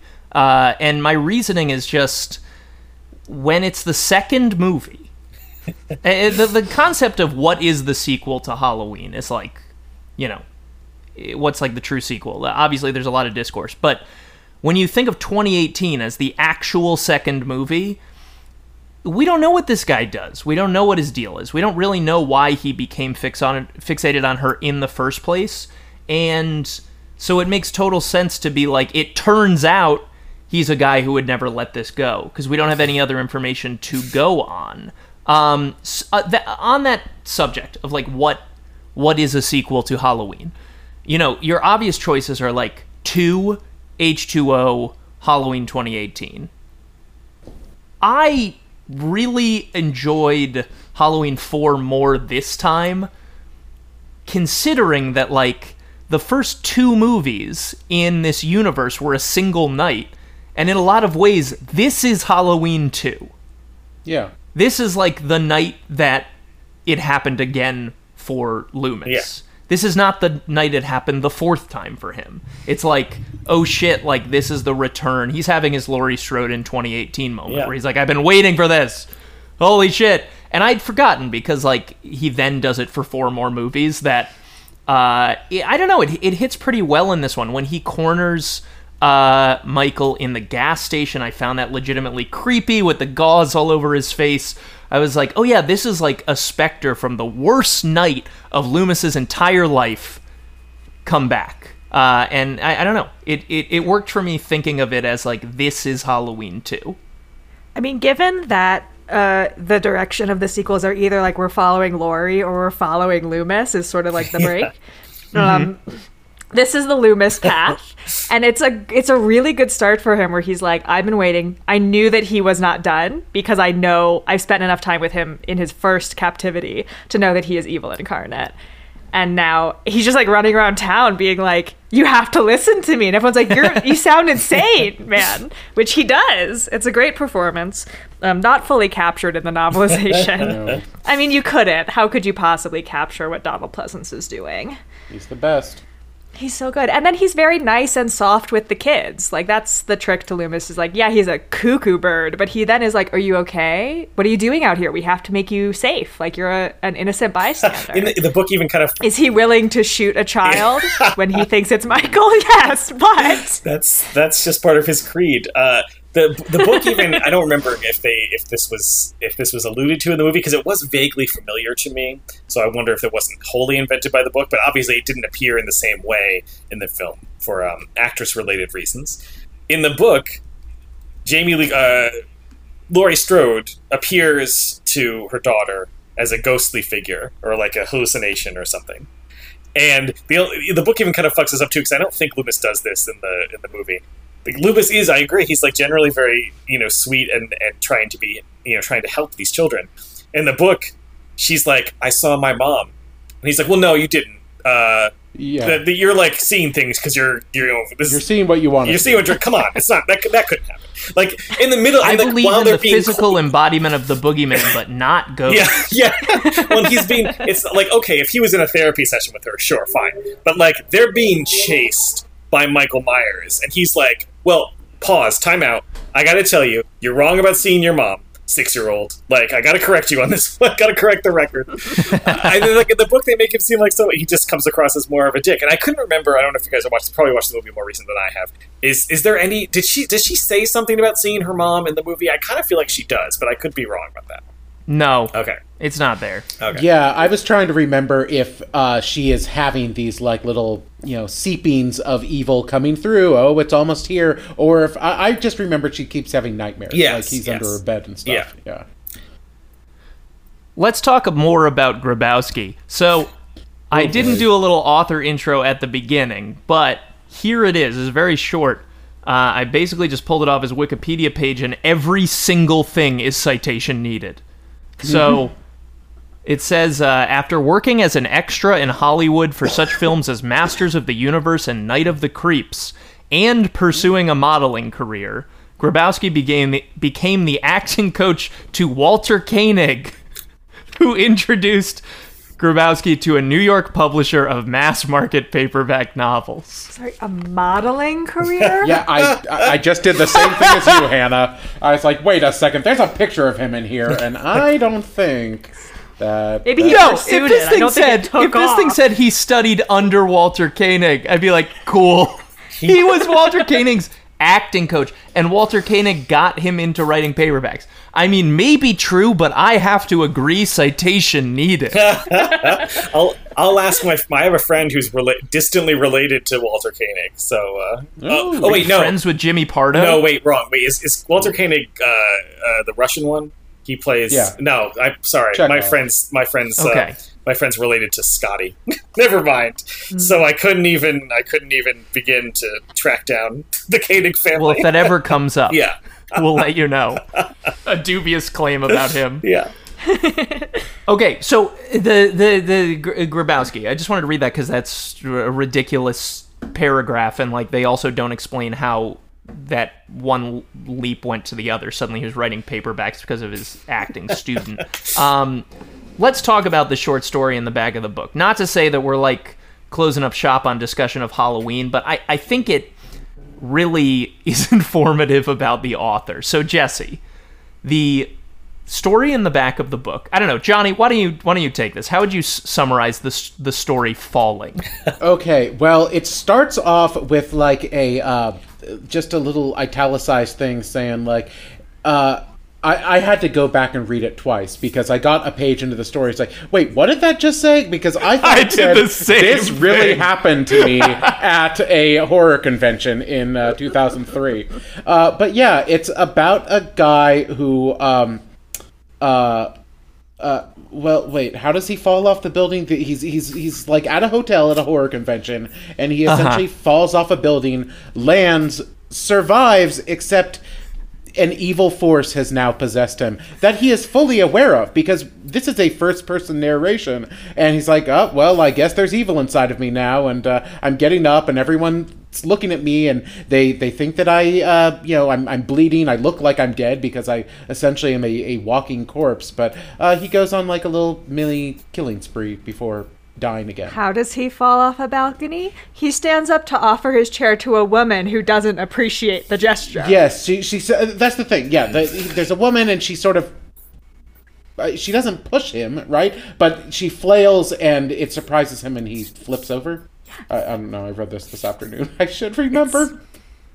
No, you shouldn't. Yeah. No, you shouldn't. Get rid of it. It's like a 6-page story, and I almost immediately was like, oh, bro. Should have been 4. Yeah, I There's started a to read it, but I couple. couldn't finish it. There's a couple brutal things about it. So the fact that he thought of it at a horror convention, and it's a first-person narrative about a guy at a horror convention. Who is a celebrated author. Yeah. It's about him. Beloved. Yeah. Yeah. It really makes like every opinion that this character has feel indefensible because it's so obviously him. And so he goes to this cool party that he's like invited to after the horror convention, and he's sitting on a balcony, and as Hannah says, he offers his seat to a beautiful woman. But this is the paragraph describing the woman. It says, The sliding door slid open again. A young 20-something flaunted herself into the crisp night air as though she were Mother Earth and the rest of us dwelt upon the moon and revolved around her. And she was greeted by the hookah smokers with all the fanfare of a celebrity making a grand entrance. If I had been born a blonde-haired little sweet thing and flaunted myself at her ripe young age in tight and frilly witch's lingerie, I wouldn't have had to sell books to be in such a status quo. Reading Halloween 4, I was like, some of this is probably dictated by the time period and the content.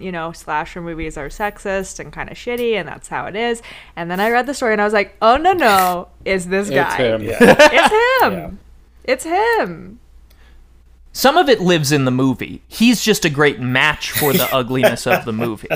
Because the movie is like, women who don't have sex be cool, women who have sex should die. Like, that is that's in Halloween 4. And all the stuff we were talking about with like Rachel's attitude about quote unquote sluts, I think is good and rich if the story ends with some sort of reconciliation between the women or some sort of change where they end up being like, you know what, I was judging you based on like an emotional reason and actually blah, blah, blah, blah, blah, whatever. It's actually more important to not get murdered than to sleep with this dumbass boy. So who cares about the boy? Let's not get murdered. Right, but also like the fact that it's in there and then there's not a second beat to it. The movie and the book are really like, This woman was very loose and that was bad, and then it just ends that way, and you're like, that story really believed that. Yeah. The Bride of Reanimator herself. That actress is really charming. Like her a lot. Yeah, the whole thing's very murky. It's not even clear whether Rachel and Brady were like in a relationship. It might not have even been cheating. It's like very, very confusing. Yeah. Yeah. In Falling, to be clear, and I just want to highlight, I'm really just going in on this guy. He hears that someone once fell from the balcony. Then, 1 page later, because it's like a 4-page book or story, he falls from the balcony and dies. And the spirit of the past person comes into him, and he kills a bunch of people. And he has some nice turns of phrase. He's actually kind of... I legitimately think that he's like gotten better at writing. What is the thing I have here? Oh, he's just describing... I didn't get that it was the spirit of the past person. I just thought it was an evil ghost who does this to people who fall. But maybe that makes more sense. Or maybe it doesn't. I just hang out under balconies. I'm always ready. And it's like a misty little ghost guy, which is funny. Just like, ooh, a dead guy. Came on out. He's talking about like getting drunk early in the story because he partially falls due to drunkenness, and he says, "From hotel room to hotel room, I wandered that night, a two-fisted drinker of whatever beer can or whiskey glass fell into my hands, until a bottle of tequila eclipsed my vision." Now, in any other book, it'd be like normal turn of phrase, not revolutionary, but literally better than everything in his Halloween 4 novelization. I'd like to create a cross point of writing. When he falls off the building, there is a line that says, "My body splattered like a tomato thrown by a Major League Baseball pitcher with a game at stake," which is horrendous. I mean, the exciting thing about reading Kurowski is that each sentence is a tightrope. And you're wondering if he's going to get across, even if it's like 5 or 6 words. When it is only 5 or 6 words, you're like, phew. I mean, that doesn't mean he always makes it across. But like sometimes, as with the one that Andrew just read, he makes it across and every word basically makes sense and it's coherent and it's not like a great observation, but that's clear and cogent. But that only happens like 1/10 of the time, which is a pretty poor hit rate for sentences in my experience. Andrew, don't put his name in the episode description. He strikes me as the kind of guy who Googles himself, and I don't want him to hear this. I mean, no one's ever called me out on this, like no author, but if I don't tag you when we release the episode, I think you're bad. Oh, good. Okay. Like, when we released the Resident Evil one, I was like, well, obviously Tim was on that episode, but so there's other examples, like, where I love an episode, and I'm like, Joan Vinge, and I tag her. I'm like, pay attention to me. And this one, I'm, no, very. Ooh. Is he, like, an active guy? Is he, like... He's on alive. Twitter pushing his shit? Okay. This website in the back that he has is up. He's alive. Well, that's good. But, I mean, he's got to be so... He's going to be mad at me now because I'm calling him a hack and old. But he's got to be so dang old. I mean, I hope he's not name-searching on Twitter. He looks young in this picture, but I can't... Oh, wait, 1988. From 1988. Yeah. Okay, yeah. So, Okay, I don't know. wait. He's 50. The author bio, this 55. I swear this is the last mean thing I have to say about him. The author bio, obviously written by him, has his writing flaws in it from the jump. The first sentence, it says, Nicholas Grabowski's novels of horror/fantasy, both as himself, as Nicholas Randers, and as Marcina Shane, have generated pretty decent both, worldwide that's 3. acclaim since the 1980s. Okay, there's so much going on. Yes, I know what he means. It's like the Loomis and the Fire stuff all over again. I know what he means, but it's not written clearly. He means that novels he wrote both under this pseudonym as himself and this other pseudonym, but he says both as himself, comma, second thing, comma, third thing. Not good. He also says he got pretty decent acclaim, and it's just a horrendous run-on sentence. And praised by many of today's, which is like, you're missing a word. He's missing a word there about what has been praised. Yeah, he's not good at this. Like, God bless him for doing it. And, like, the front of the book has a list of his many books, and there's a lot of books, including, it seems like, the same book that was published 3 or 4 times, Pray, Serpents, Pray,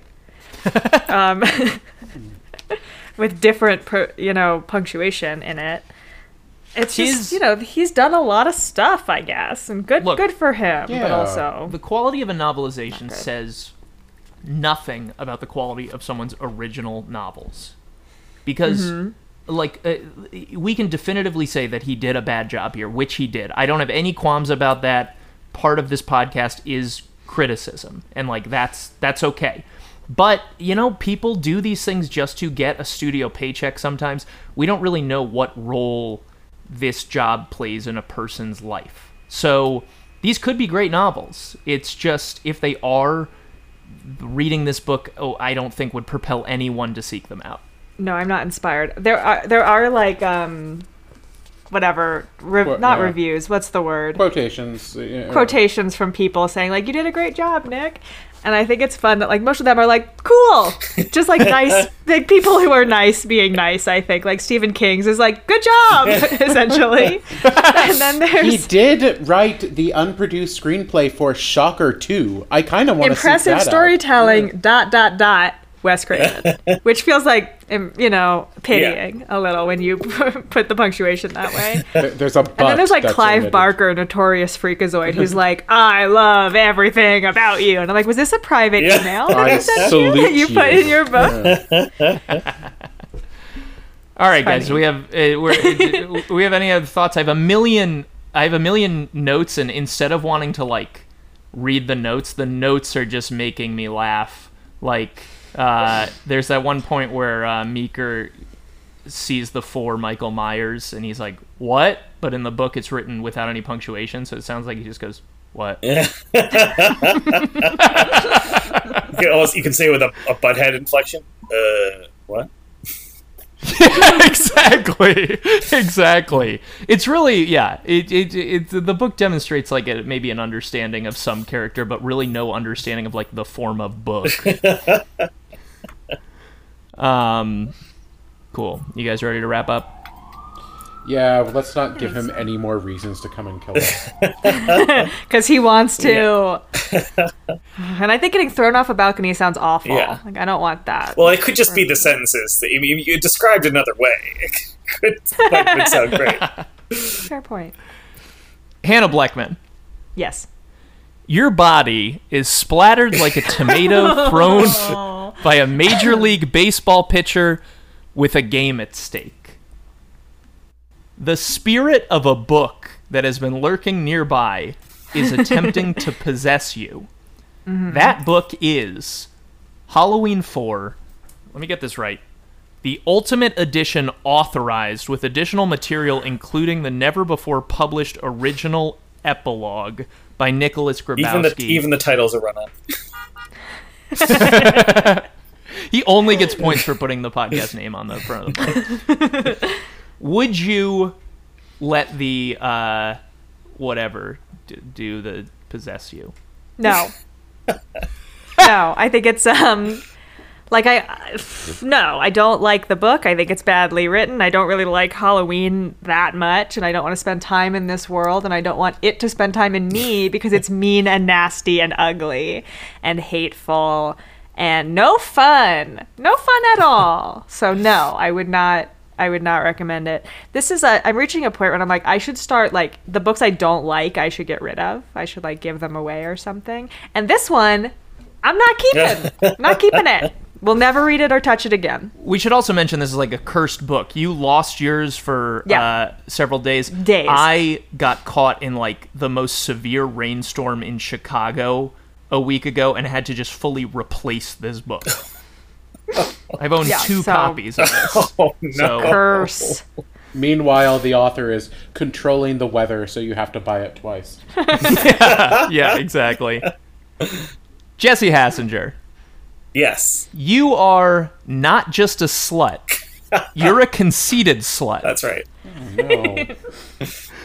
Would you sexually engage with, which, by the way, engaging in sex or enjoying it at all is sinful and wrong. Would you do that with, let me get this right, Halloween 4, the Ultimate Edition authorized with additional material including the never-before-published original epilogue by Nicholas Grabowski? I would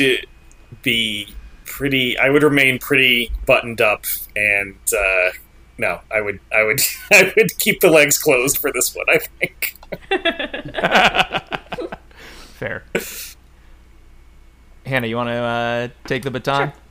Johnny Pomato. Yeah, okay. You are a 6-year-old girl, and you love to look at pictures of your dead mom. And one day, looking at pictures of your dead mom, you pull out Halloween 4, the Ultimate Edition authorized with additional material, including the never-before-published original epilogue. I wish I could do anything with a straight face, by the way, but I just can't. I'm not capable of it. Anyway, you find this book among the pictures of your dead mother. Would you read it? As I said before, I was excited to do this book. I thought it would be fun to do a Halloween book. I like being scared. I like to remember being scared. Nothing about this book is scary. And I think that the movie at least is fun, and this is a poor representation of it. Read the movie or go read other scary books. It's fun to be scared. Get under the covers with a flashlight, just not with this book. Turns out it's hard to write horror, actually. Yeah, it's like a tough apparently. challenge.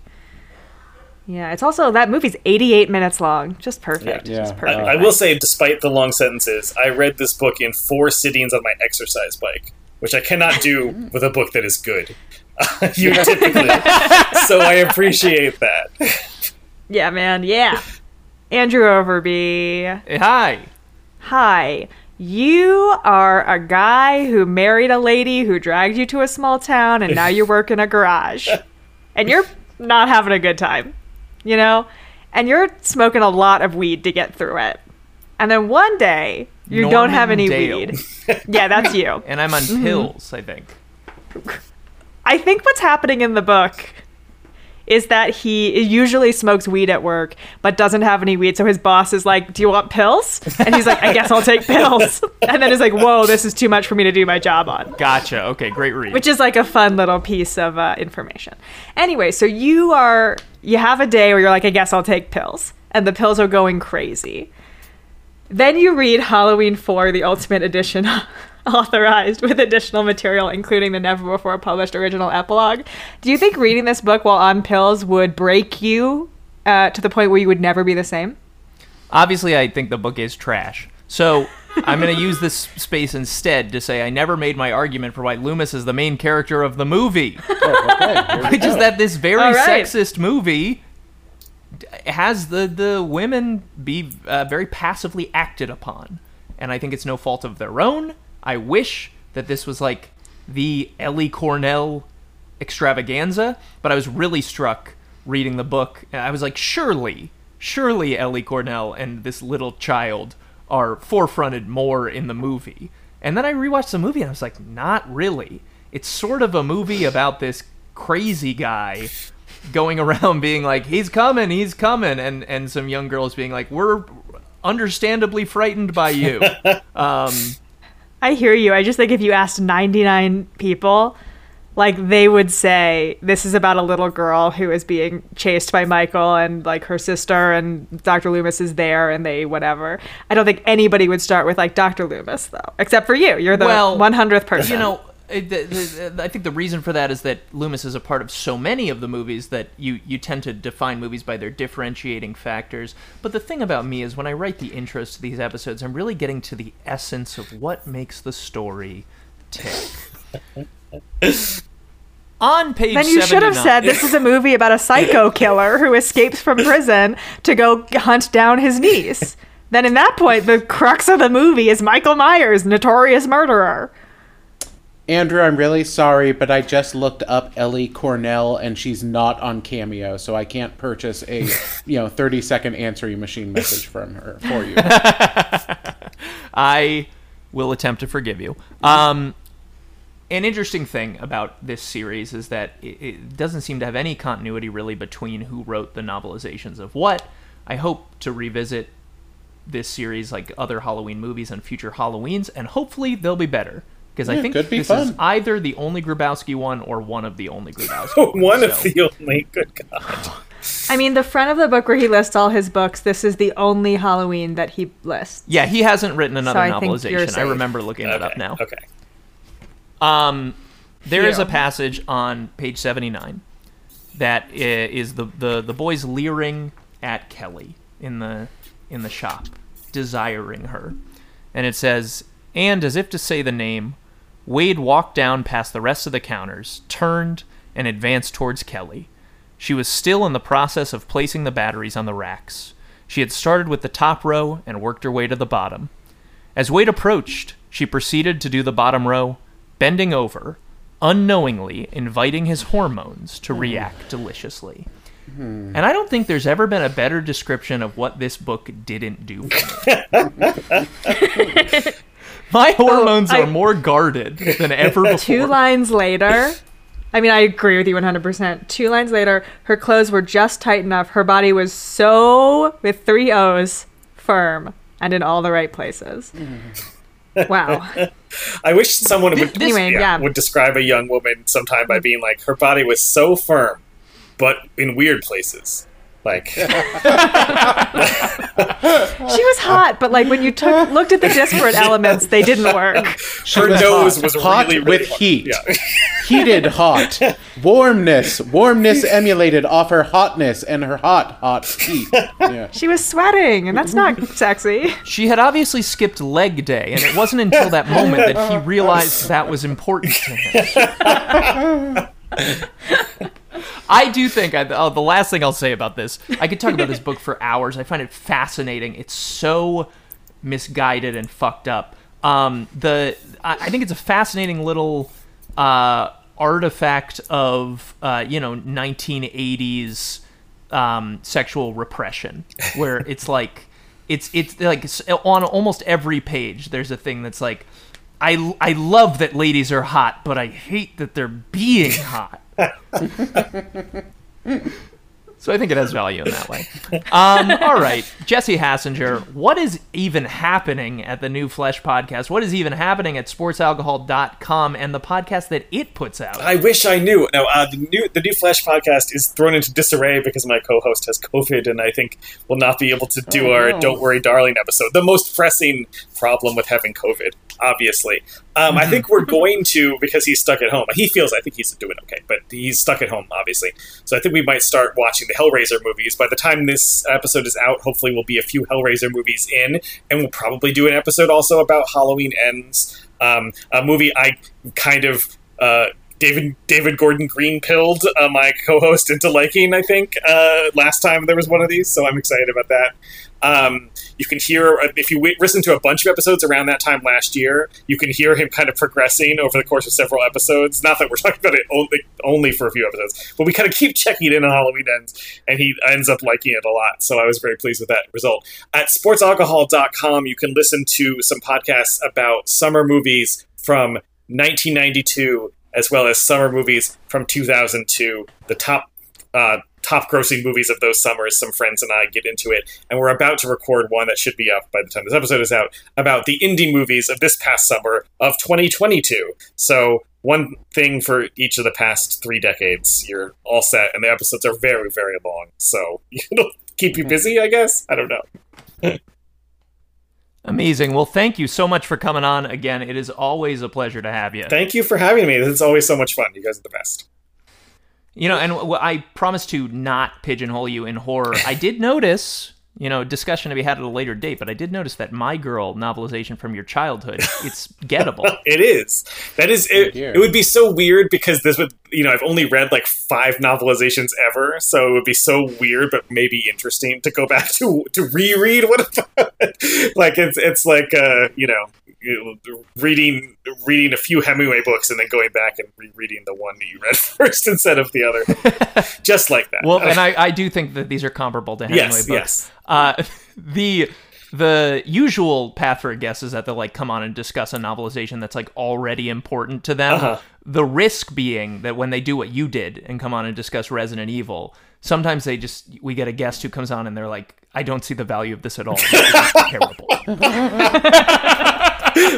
Can you recommend some episodes where that happens? I'm just going to look them up. I'll look for the 5-minute ones. This is what you guys commit your time to? This? Definitely. Wow. Definitely. God, what's the worst example of that? All our guests are so nice and so nice, so kind, and so great to have on. But there's definitely ones where I've been I'm embarrassed by this book. Yeah, and then we spend the large chunks of the episode be like, many of these are good though. Yeah. Not this one, but many. Or the last one, or the one before that.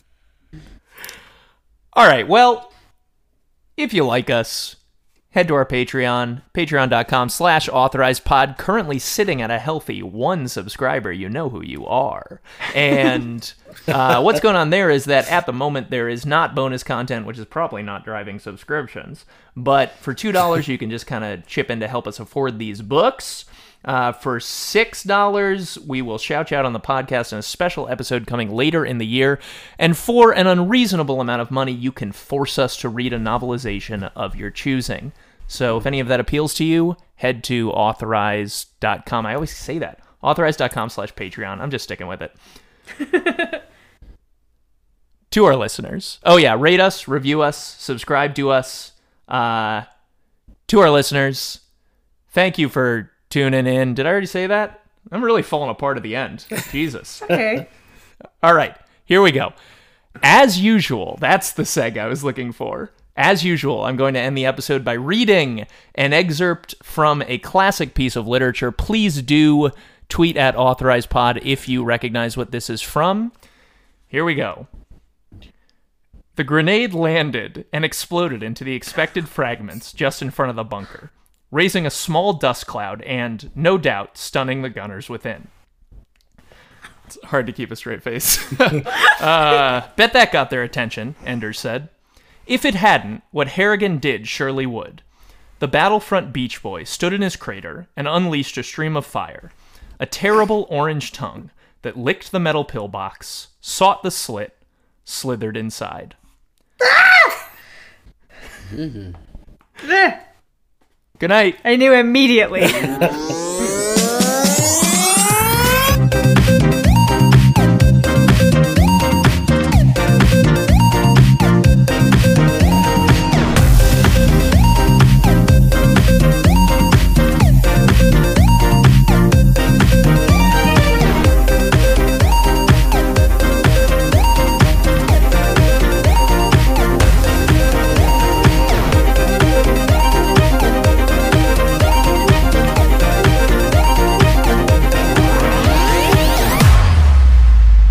Jesse, here on the Authorized Novelizations podcast, we play many different games that are tagged on to the end of episodes.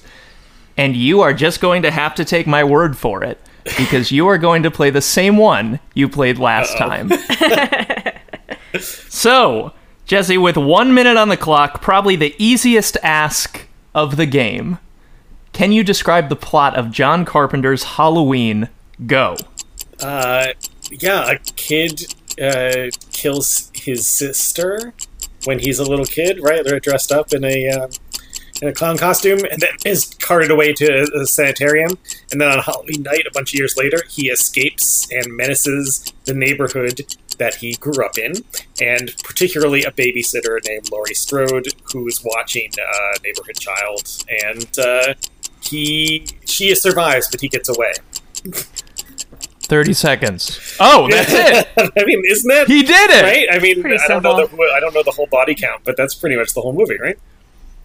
No, that's incredible. Great work. Did I ruin it? Okay, Hannah Blackman. Yeah. What's that? Oh, yeah. No, winning the game ruins it for me. I'm that type of person. It'll get worse as we go on. I know that for sure. Hannah Blackman. Yeah. 30 seconds on the clock. Describe... No, I'm sorry, 1 minute. What am I doing? We'll see how it And goes. I'm cutting it in half every time. And eventually I'm like, Halloween kills. Johnny, tell it to me in 2 seconds. Murder. Evil dies tonight. I'll go for that. Sucks. How many seconds was that? All right, Hannah Blackman, 1 minute on the clock. Halloween 2, the not Rob Zombie one. Go. Laurie is in the hospital after the events of her traumatic night, and Michael Myers, the murderer, comes back to hassle her at the hospital, and he kills a bunch of people there, and then later they set him on fire and shoot him a bunch, but he still doesn't die. Okay, I feel like I have to stipulate that, like, we have to describe one kill at I don't- least. Well, Who's they got a light kill him from on Halloween fire. 2? Famously doesn't kill him. Halloween 4. I don't know if you've seen it. Okay, so I'll jump in for this one. There's that one where he dunks the teens in the hot Yeah, tub. Oh, Remember how there's like a yeah. jacuzzi in the hospital for no apparent reason? Physical Yes. therapy Is reason. 2 the one where there's... There's a reason. Yeah. Is 2 the one where there's an innocent man who gets hit by a car in a really just like horrible way? Ben Tramer. Yes. Right. Yes! Halloween Oh, and 2. then the My car favorite catches on fire. character in all of Halloween. Also Dana Ben Carvey's. Tramer. Okay, time's up. I can't believe I forgot Ben Tramer. I'm so I totally sorry. forgot Ben Tramer is just pinned right between a car and what, a telephone Yeah. pole? And then Really everyone around is brutal. like, Yeah. everyone around's like, oh, that looks bad. And then he bursts into flames. All right, Johnny Pomato. I have a feeling you're going to be good at this one. Well, I hope so. 1 minute on the clock. Halloween 3. Oh. Go. Okay, yeah, this is a good one. My second favorite Halloween movie. This is the one that is completely non-canonical with any of the other films, unless you say like, oh, they're wearing the masks in Halloween Kills or something. But this is all about the druids, the evil druids who run the Silver Shamrock Corporation, which is a toy company, and they're marketing these masks for kids to wear. And then Tom Atkins thinks something fishy is going on, so he starts to investigate, and he goes to the Silver Shamrock headquarters with the quite a nice Stacey Nelkin. Always had a crush on her, and discovers that there's like robots and lasers, and then on Halloween night the commercial is going to play, and then all the kids wearing the masks, their heads explodes with snakes and bugs and stuff. Okay, and the Shamrock mask for bonus points is what tune? Oh, 6 more days till Halloween, Halloween, Halloween. 6 more days till Halloween, Silver Shamrock. I'm sorry, but the answer was London Bridge. Well, yeah, I was going for extra credit there. I think that was great, Johnny. Oh, good. Amazing. I mean, truly. Okay, Jesse Hassinger, a lucky break. Yeah. 1 minute on the clock. Halloween 4, The Return of Michael Myers. Go. Laurie Strode is dead, but not because of Michael Myers. She died in a car crash off screen, and not before having a child named Jamie, who is in a new foster family. She's 6 years old. Also, it's Halloween again. Michael Myers is going to be transported from one location to another. He's in a coma. He's been in a coma for 10 years. Dr. Loomis insists that he's still dangerous. Dr. Loomis is correct. In the transportation, the process of transportation, there's a car crash. Wait, I guess he causes the car crash. He springs to life with a spring in his step, kills people. 22 seconds. Oh, fuck. Goes to Haddonfield looking for Jamie, ? And kills a bunch of people. But then at the end, after he seems to be been blown to bits, Jamie it survives, and so does her foster sister. Then she kills her foster mom, wearing a clown costume, much like Michael Myers in the original film. I think I elided some details. Perfect. No, but you hit the minute perfectly. That reminded me of one time in English class in college. They gave us a summary of Silence of the Lambs, the movie, not the book. And they were like, what did this film critic weirdly give too much detail to? And you're reading the summary, and it's there's this killer and blah blah blah blah blah, and then about a paragraph in, there's a whole paragraph where they're using a knife, Hannibal Lecter removes a man's face. He's then able to put it over his own face so that it mostly exactly matches. Though there are differences, it's a passable replica.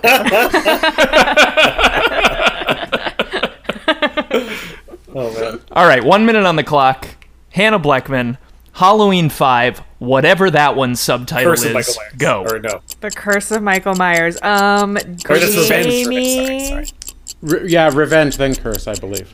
Okay, this better not be eating into my minute, because I'm definitely going to need all of it. Keep going. Jamie, because she, maybe attempted or did kill her foster mom, is now in, an asylum, but she's I didn't do it, I'm a nice person. And they're well, you're cuckoo pants.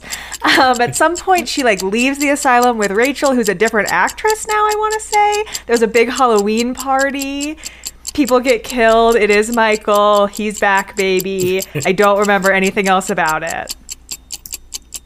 Anybody? There's I would It's been a add. long time. I would add that his mask looks really weird, and it's untucked or something from his collar. So it just looks weird. That's the only thing I remember about this movie that I saw for the first time last year. The other salient thing is that he is nursed back to health by a homeless, a hobo nurses It's a him back to health. full-on Frankenstein thing, yes. where it's Yes, Right, the after- blind man. as mentioned at the end of Halloween 4, Yes. a mine hermit or whatever. He floats down the river. Yes. That's what I remember from Halloween 5. We're way over on time. But yeah, he floats down the river, and some rando's you seem worth taking in. Even though you are a notorious murderer with no soul.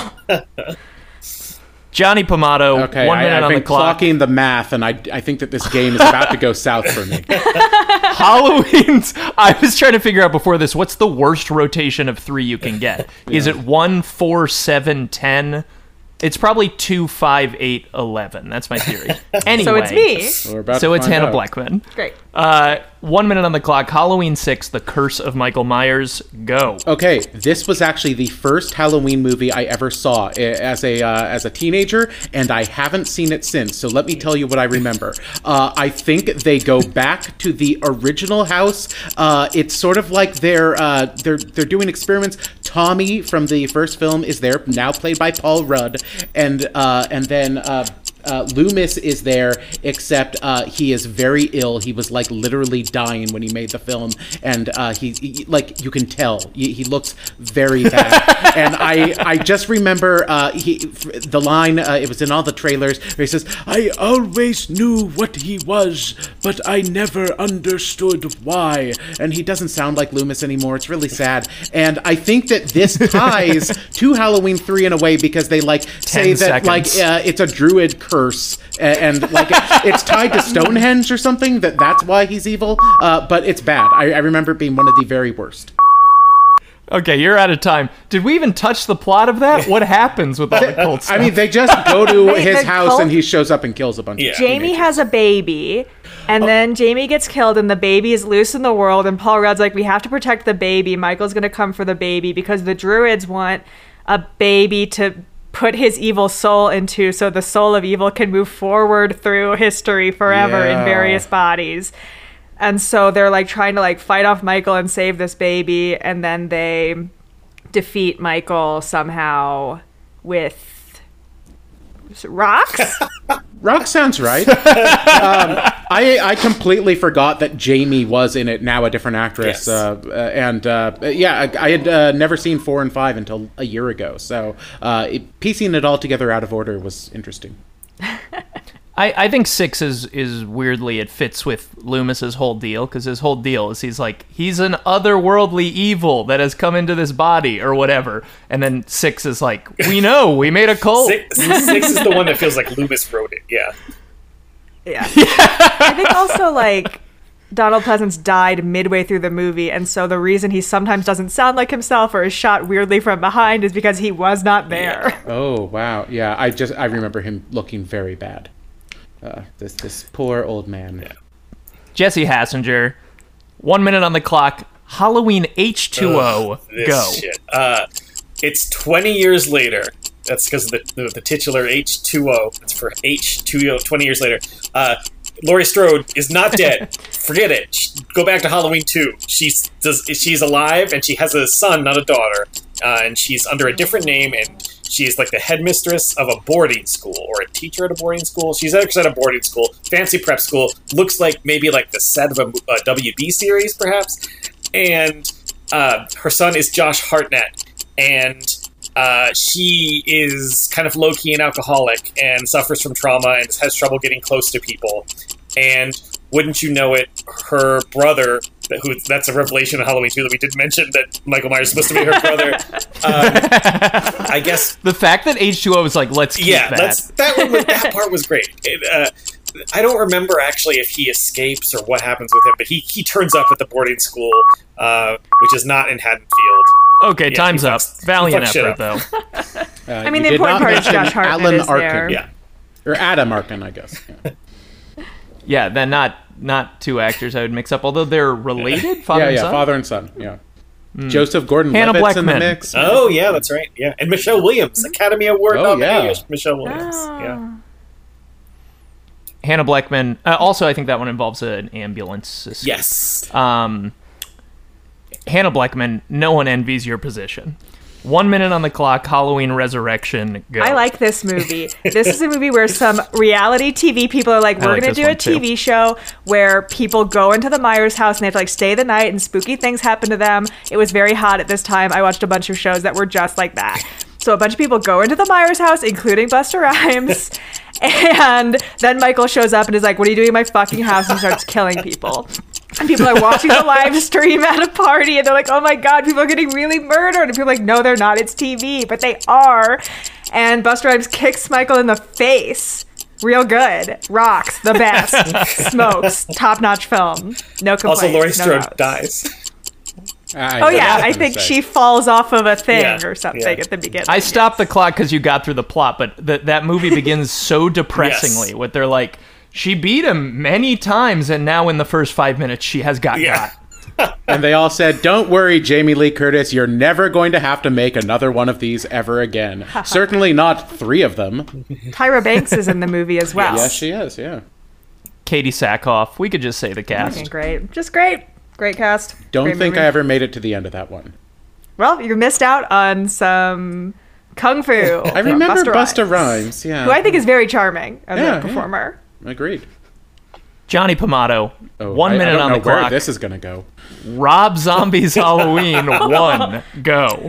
Okay. I remember I was really excited for this. I'm not sure why, but like I guess I don't hate it as much as everyone. It's essentially a retelling of the first one pretty closely, except for one little thing. We get to learn all about young Michael Myers, like a lot about him. Like he's played by a really obnoxious child actor who's not very good, and we see him at school, and he's torturing animals, I want to say, and his sister is Sherry Moon Zombie, because she's in everything that Rob does. And I don't know. I remember it had weird like elephant Gus Van Sant vibes to it. 20 seconds.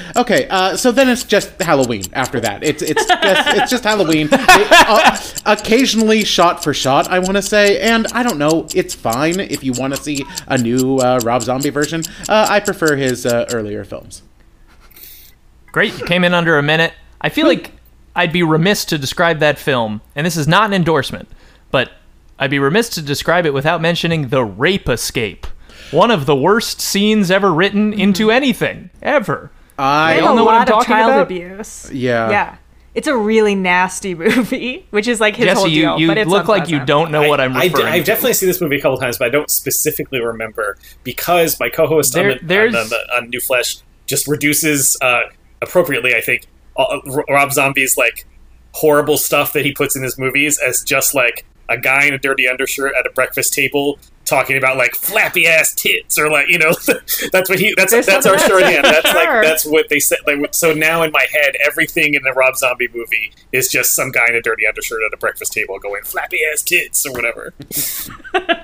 I despise both of those movies, but yeah, the nadir is in the first one. Michael is able to escape because the guards are busy sexually assaulting another prisoner. Oh, that's right. Yes. Zombie. So, anyway, on that note, Jesse Hassinger, 1 minute on the clock. Rob Zombie's Halloween 2. Go. I kind of like this one.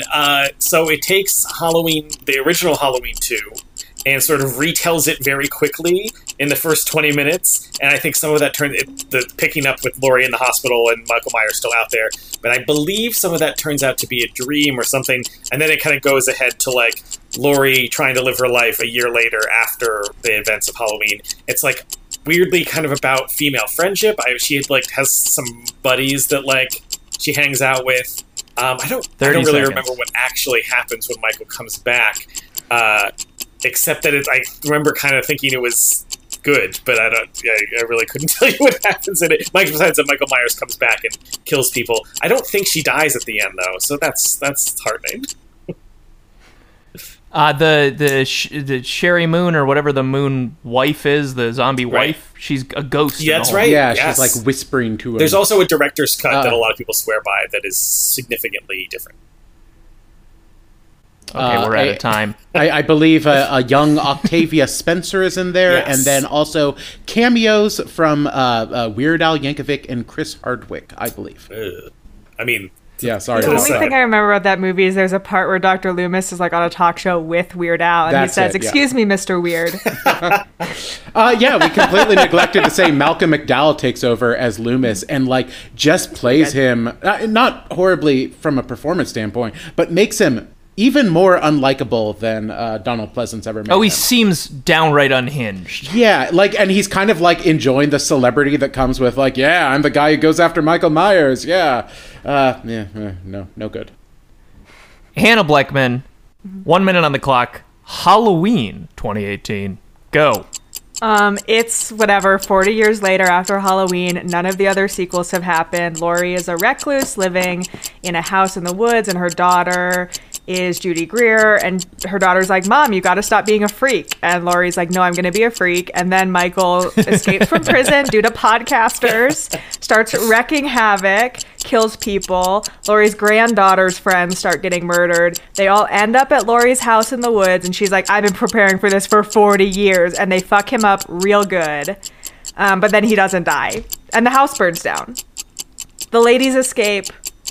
Toby Huss does not. Oh, yeah. Michael does not die. Wow. Fastest one we've had yet. Was that good? Did that cover No, it? that was pretty good. That's pretty much all of it. The Sarah Connor-ification of Halloween is how I think of that one. It's about trauma. I don't know if you knew this. Yeah. It's about trauma. It's hard for me to imagine that something like a horror film could be about headier themes. Doesn't make sense. Trauma does not make sense to include in horror movies. Johnny Pomato, put us out of our misery with the final question. 1 minute on the clock. Halloween Kills. Go. Okay, I definitely saw this one. Everyone hated it. I thought it was slightly better than 2018. It starts off with, I think, a sort of a flashback to the night of the first film, and like he kills a cop played by Jim Cummings. But you know that, so I guess it explains that after he escaped, he was captured, and the decent opening. And then it's I guess it's later that night, and he's escaped the fire. fire, and Laurie is in the hospital and is there the whole movie and is barely in the movie. She's just there, and she a real Halloween 2, you know what I mean? Oh, I know. And she just pops in with a little exposition here and there, and everyone is hunting Michael. Like Tommy is like doing open mic nights every Halloween, like say, I'm the kid who he went after. We got 8 seconds. Yeah. Oh, and then so it's a mob mentality thing. They're after like the wrong inmate, but like obviously, and then at the end they finally corner him. All right, we're done. They're all about to kill him, but he's like more myth than man, and so he's like, oh, I can't be killed because I'm more of an idea than a human, and everyone hated it. I thought it was, I don't know, fine, whatever. I like the idea that Tommy It's Doyle bad. was doing like songs or stand up every other week. You guys hear about this? You hear about this, Michael Myers? You hear about this? I wish that they had Every gotten Halloween, Paul he's Rudd like- back for it. Yeah. Like, I get why they Every- didn't and why they couldn't or whatever, but I think he could have pulled off an open mic guy better. I need a suggestion from the audience. I just love the idea of like a. Sorry, go I ahead. was just Jeff. gonna. That's the beat up Tommy going up there. I need a suggestion from the audience. Michael Myers. Okay, we're doing Michael Myers. Improv. To the listener, Halloween Ends isn't out at time of recording. Get off our case and goodbye.